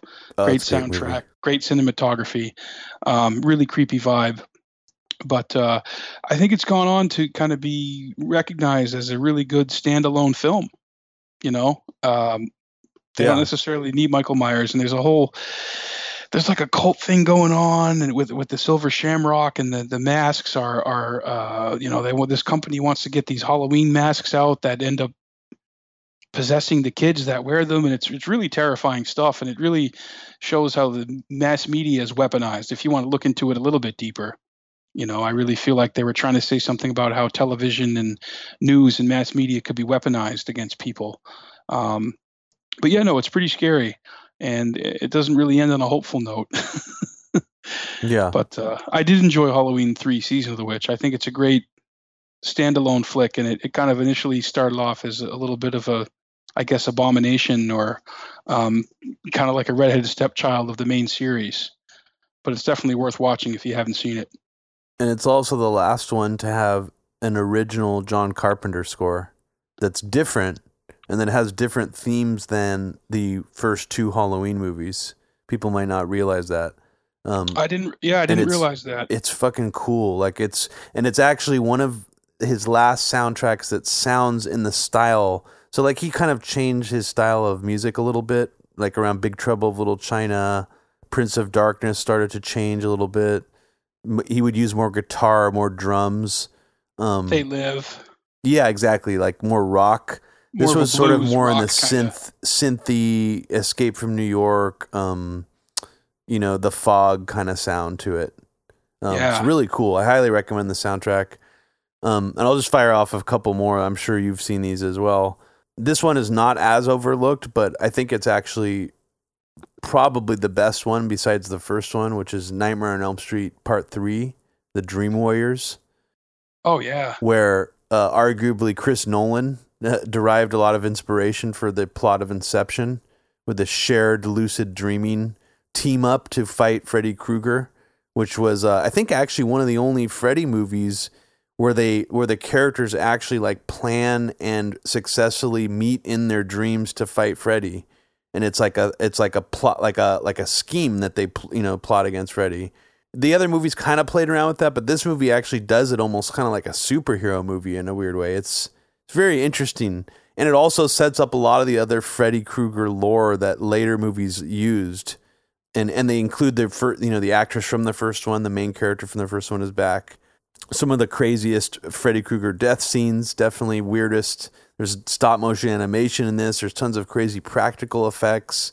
The Freddy worm, that you've probably seen pictures of before, is in this one. I mean, it's got everything, I think, from all the Nightmare on Elm Street movies, and also has like some like hard R80 stuff, like references to drug use and there's like definitely like some sex shaming stuff where the characters who try to get laid like end up getting killed, of course. Oh, yeah. Which is the classic 80s trope. But then the last Part 3 one I was just realizing is actually probably really overlooked is Return of the Living Dead Part 3, which is super low budget. It's really respectful actually to the Return of the Living Dead franchise, which is a zombie franchise separate from the Living Dead franchise, the actual one. And it has a really original story that is so original that it makes you realize that like almost every modern zombie thing on TV or in movie form right now is just like ripping off something old, where this was actually like an original attempt at just a type of zombie tale that hadn't been told before. It was really, I found it really, really interesting, and it's definitely like really low budget. It's definitely, how do you say, some of it really shows its age, and it's definitely cheap feeling in some ways, but I think it's definitely worth watching. And yeah, I mean, just for like the story alone and what they're attempting, I think it's really cool. Yeah, I agree. I love Nightmare on Elm Street 3 Dream Warriors. Heather Langenkamp coming back as Nancy to mentor a group of younger teens who are experiencing Freddy stalking them in their dreams. Zsa Zsa Gabor shows up. The father from John Saxon, the father from the first movie, shows up in a really cool cameo. One of the actors actually who played Kincaid, his name's Kenny Sagos. I met him a couple years ago I go to a lot of the horror conventions. There's one called Rock and Shock that I go to. It's up here in New England in Worcester, Mass. I actually just went last weekend and met Bruce Campbell. But yeah, I met the actor who played Kincaid and chatted with him a little bit. And he's a memorable character. He's in the third film and he's in the fourth film. But yeah, I love Dream Warriors. If you haven't seen it, just watch it. And then, of course, Return of the Living Dead 3 is interesting because, like you were saying, tonally it kind of changes because Return of the Living Dead and Return of the Living Dead 2 are kind of more dark comedy, and there's a lot of humor. Whereas Part 3 kind of just, it's kind of like a tragic love story. And it's pretty straight horror too. It's definitely not a comedy. Yeah, no, not at all. Yeah, it's got a wackier plot than the previous two. It's a more far out, weirder, sort of more certain ways cartoonish plot than the first two, and it's kind of more sci-fi, but it takes itself more seriously, which is interesting. It's a darker tone. I mean, I think they're continuing on with that like weird gas that turns the dead into zombies and reanimates them, but they show how the military is really at this point trying to weaponize that and trying to expand on it and do, tests on human subjects and see how it works, which kind of, an observer could say, oh, that's like MK Ultra, or that's like trying to make human zombies down in Haiti, or to replicate that, which of course, the government has looked at all angles for super soldiers or anything, for war or like defense research. And you kind of see there's military brass in the film. The main character's father is a colonel in the military, and he's kind of exploring the base with his girlfriend who dies tragically and then gets he decides to bring her back, which is never a good decision to make, which is very kind of similar to the Pet Sematary plot in a lot of ways. But yeah, no, it's a fascinating take on it, and I don't think it gets discussed as much in the zombie genre, certainly in light of like The Walking Dead or even Night of the Living Dead. I really enjoyed Day of the Dead. Oh, that's a fantastic one, and also very political too, politically charged. Yeah, I mean, in Day of the Dead, which came out in '85, you have military brass and muscle going up against scientists, going up against science and reason in this bunker, which is, I think, fascinating. Again, very low budget. And I think George Romero was always trying to say something socially with his films. The first one came out in '68, Night of the Living Dead, which was perhaps the first film to cast a male African-American lead, which at the time was very controversial. Dawn of the Dead comes out in '78, obviously all about commercialism and how just blind, consumerism can drive people. And then 1985 is Day of the Dead, which is the third one, if we're keeping with threes. And then, of course, later on, Land of the Dead comes out in 2005, which was actually a big budgeted Universal release, and Romero had the least control over, which I know disappointed him quite a bit. But in keeping with threes, yeah, I think Return of the Living Dead 3 and Day of the Dead are very worthy, entrance into the zombie subgenre. Day of the Dead, especially, is probably tonally, as far as George Romero's Dead series goes, the darkest one out of the four of them, I would say. Night of the Living Dead, it's pretty dark, but there's nothing light at all in it. I mean, it's pretty, and it's also brutally gory. For the time, it was probably had some of the best gore effects ever put to film. I mean, the guts being torn out by the zombies. I think they actually used real entrails, and on set, they didn't refrigerate them properly. So people were retching, having to like basically plug their nose because they were like rotting guts, basically pig guts they were using. That's true. Yeah, Joe Pilato talks about that. He was the actor who played Captain Rhodes at the end, who gets ripped apart, and he ad-libbed that line, choke on him. They had to put something in his nose or try and get him to not smell how bad that was. But you were right; they weren't refrigerated, and it's just awful. But it was authentic. It captured the authenticity of that. And one of the coolest shots in Day of the Dead is I forget her name. I think it's Lori. Her real name is Lori Cardelli. I forget her name in the movie, but she's looking at a calendar Oh in the yeah. bunker, and all of a sudden, all these zombie arms come out. Yeah. And they created that shot just by using simply like paper, Yeah. like a paper-like substance, but it looked like brick. And that's just another brilliant shot that Totally. you can get from a small budget in a horror film that CGI just can't replicate.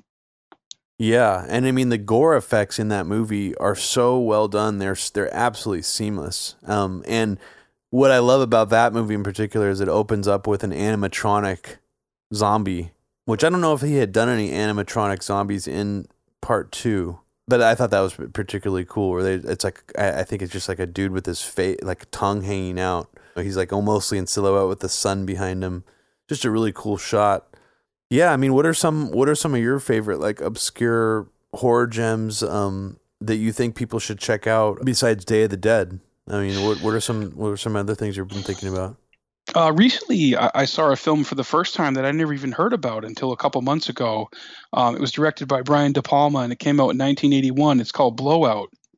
Oh, yes. Have you seen that one? Yeah, the one with I actually was made to watch it. They made us watch it in a filmmaking class not a filmmaking class, a sound engineering class. It has everything. If you're a film person, and you're into the technical side of it, and especially with sound, and say what you will about John Travolta, he's done a lot of schlock. He's done a lot of great movies, but I thought he was great in this film. He plays a sound guy who does the sound for horror films, and in his real life stumbles upon this major political assassination that he inadvertently records. Yeah, which is a real callback to the JFK assassination in the Zapruder film.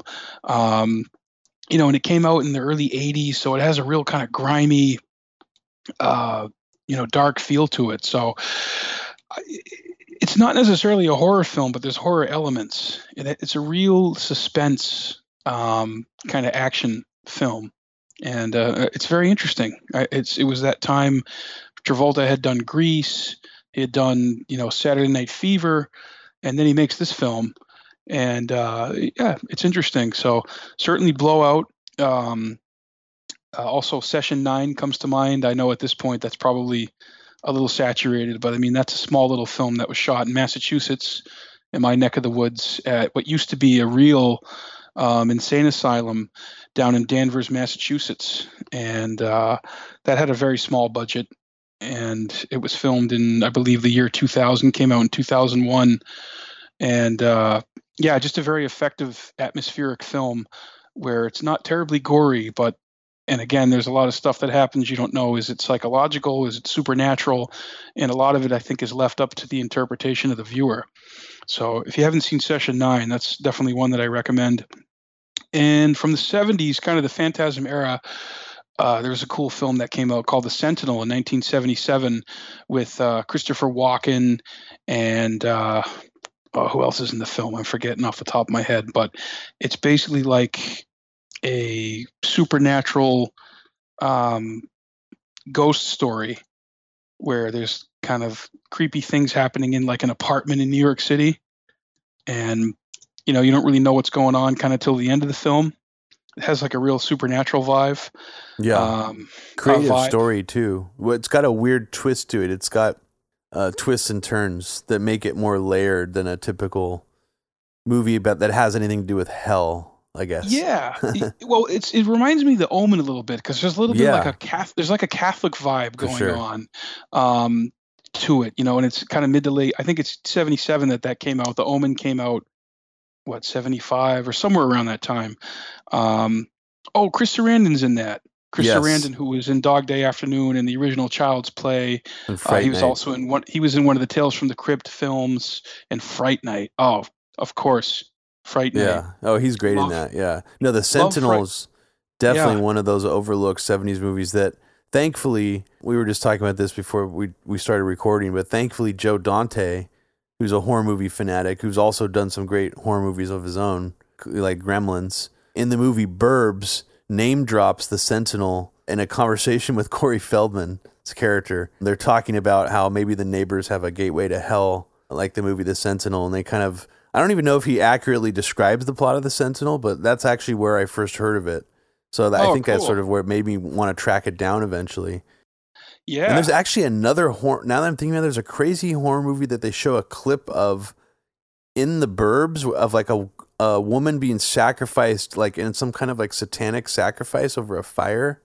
And I want to figure out a movie that's from, because it looks really fucked up. But there's some other horror movies that I was thinking people might overlook during this Halloween season that people should check out. If you're looking for a modern horror movie that kind of slipped through the cracks, one of the better ones I've seen recently was The Autopsy of Jane Doe, done by, I can't pronounce his name, but he is the guy who made Troll Hunter, which is a kind of like a mockumentary, fantasy mockumentary about a guy who actually hunts trolls.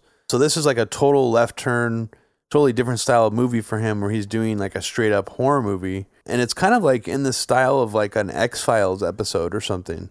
I think it's really good. Brian Cox, I want to say. I'm sure you're probably familiar with this director, Mike. The guy who's mostly known for Reanimator, Stuart Gordon, has a whole bunch of horror movies out there that are mostly really weird and good. If we're talking about another like 80s, 90s weird horror director like Don Coscarelli that's just sort of on a weird trip, Stuart Gordon definitely falls into that category. And I think people overlook him as well. Like From Beyond, the movie that he followed up Reanimator with, is an excellent H.P. Lovecraft adaptation. And he also did weird horror movies in the 90s that were, I think a lot of them were really straight to video, like Stuck, which is about a girl who does ecstasy at a club, and then while she's fucked up on ecstasy, drives into a guy who's walking down the road, and he gets stuck in her windshield. So he's stuck in her windshield in her garage for the whole movie. And she's just trying to work out what to do with this guy who's still half alive in her windshield. So I think definitely check out Stuart Gordon. Are you a Stuart Gordon fan, Mike? I'm familiar with Reanimator, which I first watched in college, which who I mentioned earlier, my friend Justin, his name's Justin Martell. He's now a film producer. I used to do a lot of activism with him in college. He is actually producing a remake of Stuart Gordon's film Castle Freak. Oh, fuck yeah. Yeah, he's Castle Freak is a great Stuart Gordon film. It is, yeah. That I just watched actually for the first time this year, which of course stars Jeffrey Combs, yes, who was in Reanimator. Jeffrey Combs does a really great Edgar Allan Poe one-man show, which he's performing this month once. I think somewhere in Pennsylvania or New York, which I'm not going to be able to see it, which I'm really bummed about, because I guess it's just he's getting rave reviews. He's a great actor, Jeffrey Combs. He's been in a bunch of stuff: Reanimator, Star Trek. Mm-hmm. Castle Freak, he turns up and stuff. But yeah, my friend Justin is, that should be coming out next year. They shot it this summer over in Europe. I forget which country they shot it in, but look for Castle Freak. And I don't know how involved Stuart Gordon is in it. I'm not sure how involved, but yeah, for sure. He's a kind of an independent director who was also involved in the Masters of Horror, which I mentioned earlier that Don Coscarelli produced an episode for. Yeah. Called Incident on and Off a Mountain Road, which if you haven't seen that, definitely check that out. That was the premiere episode of the first season back in 2005, and Angus Scrimm actually shows up in that in a pretty cool little scene. But yeah, there was you were talking earlier about The Autopsy of Jane Doe. I just watched that too a couple months ago. I've been meaning to watch it for a while, and Brian Cox is in it as well as Emile Hirsch. And yeah, I thought it was good. I didn't really know where it was going. It had an interesting ending, and it's kind of like Phantasm. It left you asking a lot of questions for sure. One that I wanted to mention, we chatted about this earlier today. If listeners have not seen is a film that came out in 2011, which is a British film called Kill List. I don't know if you're... I'm not familiar with it. Tell us about it. Yeah, so Kill List is a really interesting film because for most of it, you're kind of not really sure what's going on or what kind of film it is. Is it a crime drama? Is it a mystery? It's kind of a psychological horror film. It's about a soldier that returns from war, and him and his partner are contract killers. They're hired for a new job, and things just continue to get really weird. And there's a lot of stuff that happens that leads up to a climax that's pretty twisted. So I definitely recommend Kill List if people haven't seen it, for sure. So there's a lot to watch in the next couple weeks before Halloween comes. Absolutely. If you want to veer a little bit out completely of the straight up horror genre, there's definitely some other movies out there that are really creepy or that have horror themes to them that people might have forgotten about or have overlooked. Two that come to mind, and maybe I want you to think of one like this as well, like something that's kind of fits in the category of like family friendly horror, like something that's not a heavy horror movie but still has a horror theme, kind of like Gremlins. And one that comes to mind for me is The Frighteners, which stars Jeffrey Combs in this fantastic role. I don't want to spoil anything about it, but basically it's one of Michael J. Fox's like last movies, and it's also a Peter Jackson movie, and it's one of the only like kind of, you know, PG-13 horror comedy movies that Peter Jackson made. You know, most of the other movies are horror comedies, but they're extremely gory and like, you know, totally inappropriate for children. This movie is pretty dark for kids, but, you know, it's like a light horror movie, and I think it tends to get overlooked. I think it's pretty good, and I really enjoy it. Oh, I agree. That is a great movie. I think that came out in '96. Okay. Like there was a couple other actors. I forget who was in it, but yeah, I remember really digging The Frighteners. I need to re-see that. I need to rewatch that for sure. One that comes to mind that's kind of like comedy / horror, and for the actors that are in it, and just kind of the overall presentation was a film called Arachnophobia. Oh yeah. Spiders, John Goodman and Jeff Daniels. You ever see that one? Oh yeah, that one's great. That's a really interesting movie because it's not, you can't pin it down. Yeah, no, go ahead though. Yeah, say more about it.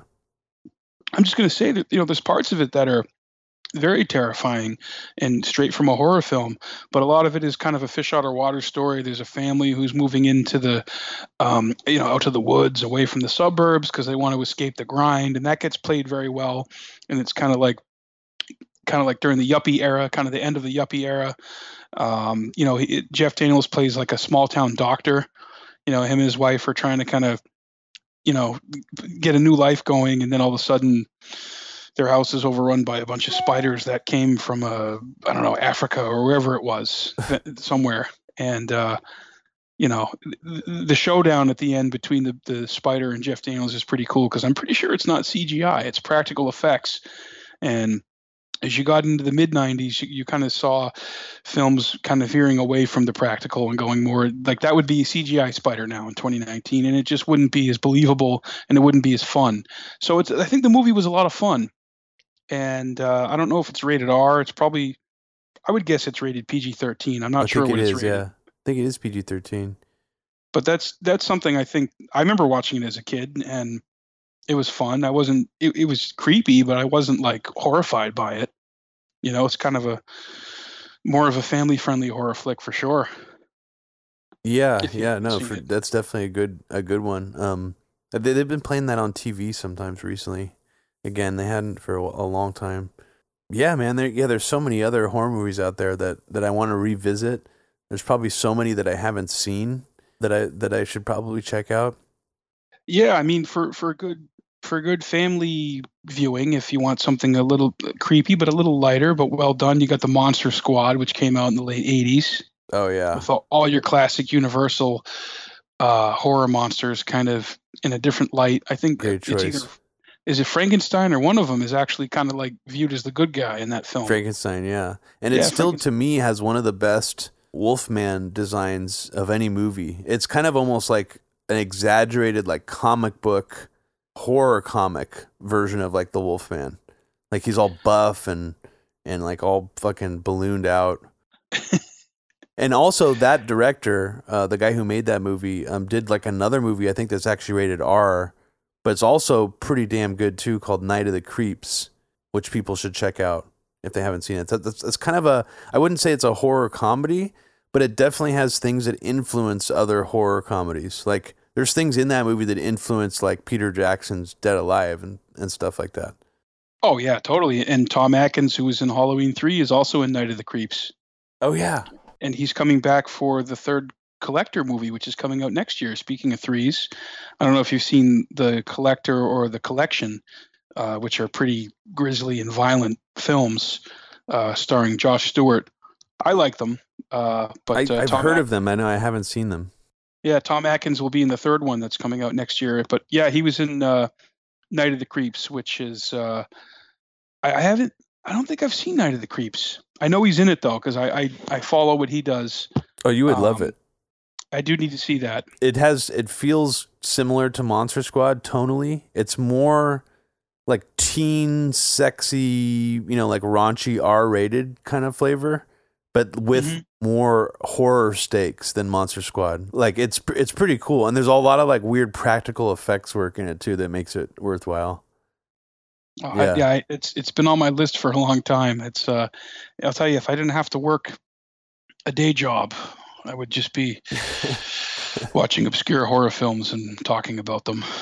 I'm really glad we got to talk about Phantasm, and we spent quite a long time also talking about Alex Jones and our sort of mutually shared experiences in the political scene. You are still doing a podcast with your brother right now. Tell people where they can check that out and how they can actually support your work as well. Well, yeah, thank you very much, Robbie. It was a great chat, and it was nice to talk about something other than politics. We certainly touched on it for a little bit, and, it's part of our whole scene. The podcast is called Jackman Radio, and we have a Patreon page, which is patreon.com/Jackman Radio. And no matter what amount you want to give, everybody has access to the same content. It basically helps us take a day off of work and produce an episode with a presidential candidate. We have a show that we've launched this year called Politics and Pints, which is on YouTube. If you type in Jackman Radio, Politics and Pints, like I said at the beginning, we've produced 5 episodes of that with more to come. Which has a ridiculously good, I don't know how you did it, lineup of guests. It's not bad, right? Yeah, it's pretty fucking impressive, dude. And I'll give you a spoiler for the next episode. We sat down with Joe Sestak, who was a Clinton era admiral in the Navy, also during the Bush administration, and we talked to him about the movie Under Siege with Steven Seagal. So that's definitely not to be missed. And we're on Facebook under Jackman Radio. And Twitter, I think, is Jackman Radio on Twitter, and my brother has an Instagram, Senator Jackman, which he posts. I'm not on Instagram, but Eric is, and he puts a lot of the content on there with Tulsi Gabbard and all the stuff that we're doing. So we got a lot of stuff going on, but it's nice to let it rip about film, man, because I almost majored in film in college. I majored in political science, but I never lost my passion or interest in film. So I really appreciate the opportunity to be able to talk about film and a genre that's probably my favorite, which is horror, which is my favorite because I feel like it's always timely. And like comedy, horror has the poetic license to tell the truth about shit that's going on in the world, and do it in a way that's very creative and gets under people's skin and makes you think. So anybody who wants to write off horror as a cheap money grab needs to look at some of the films we talked about and go a little bit further into it. If you are a Media Roots patron, don't forget to check out our political movies episode from last month, where we go through all our favorite political movies. So, Mike, I know people who do comedy hate it when people ask comedians to do this, but would you please leave us with Alex Jones's final thoughts about today's Media Roots episode and the topics that were discussed today? Well, I mean, we know that certainly certainly Abby is a paid Russian asset, which is fine because, the Trump people, we're all on the Russian payroll as well. And what you're seeing in today's discourse is so many people just talking about InfoWars and super male vitality, and taking that can actually cure the zombie apocalypse, folks. This is groundbreaking stuff. Try my new bone broth. You will eat the stuff. I probably have it 6 times a day. That's why I'm able to do 18-hour broadcasts, folks. Infowars.com. Super vitality, red vitality, someone Donald Trump. Donald Trump's a patriot, Robbie. He will bring back America. He will defeat the Chi-Coms. He'll make sure that the false flags don't happen anymore. And yeah, I don't even know what to say about it. My brain is starting to melt. I can't even go into it, folks. Look, just Google it. Google Building 7. Fucking amazing. That was a lot of fun. Yeah, dude. Well, thank you so much for coming on Media Roots Radio, Mike. And we'll have to have you on again. Let's do it again sometime, man. I'm a big film guy in general. We can do horror again, or we can go into another. We can do political films, which I'm sure it sounds like you've done quite a bit of. But yeah, what a time to be alive.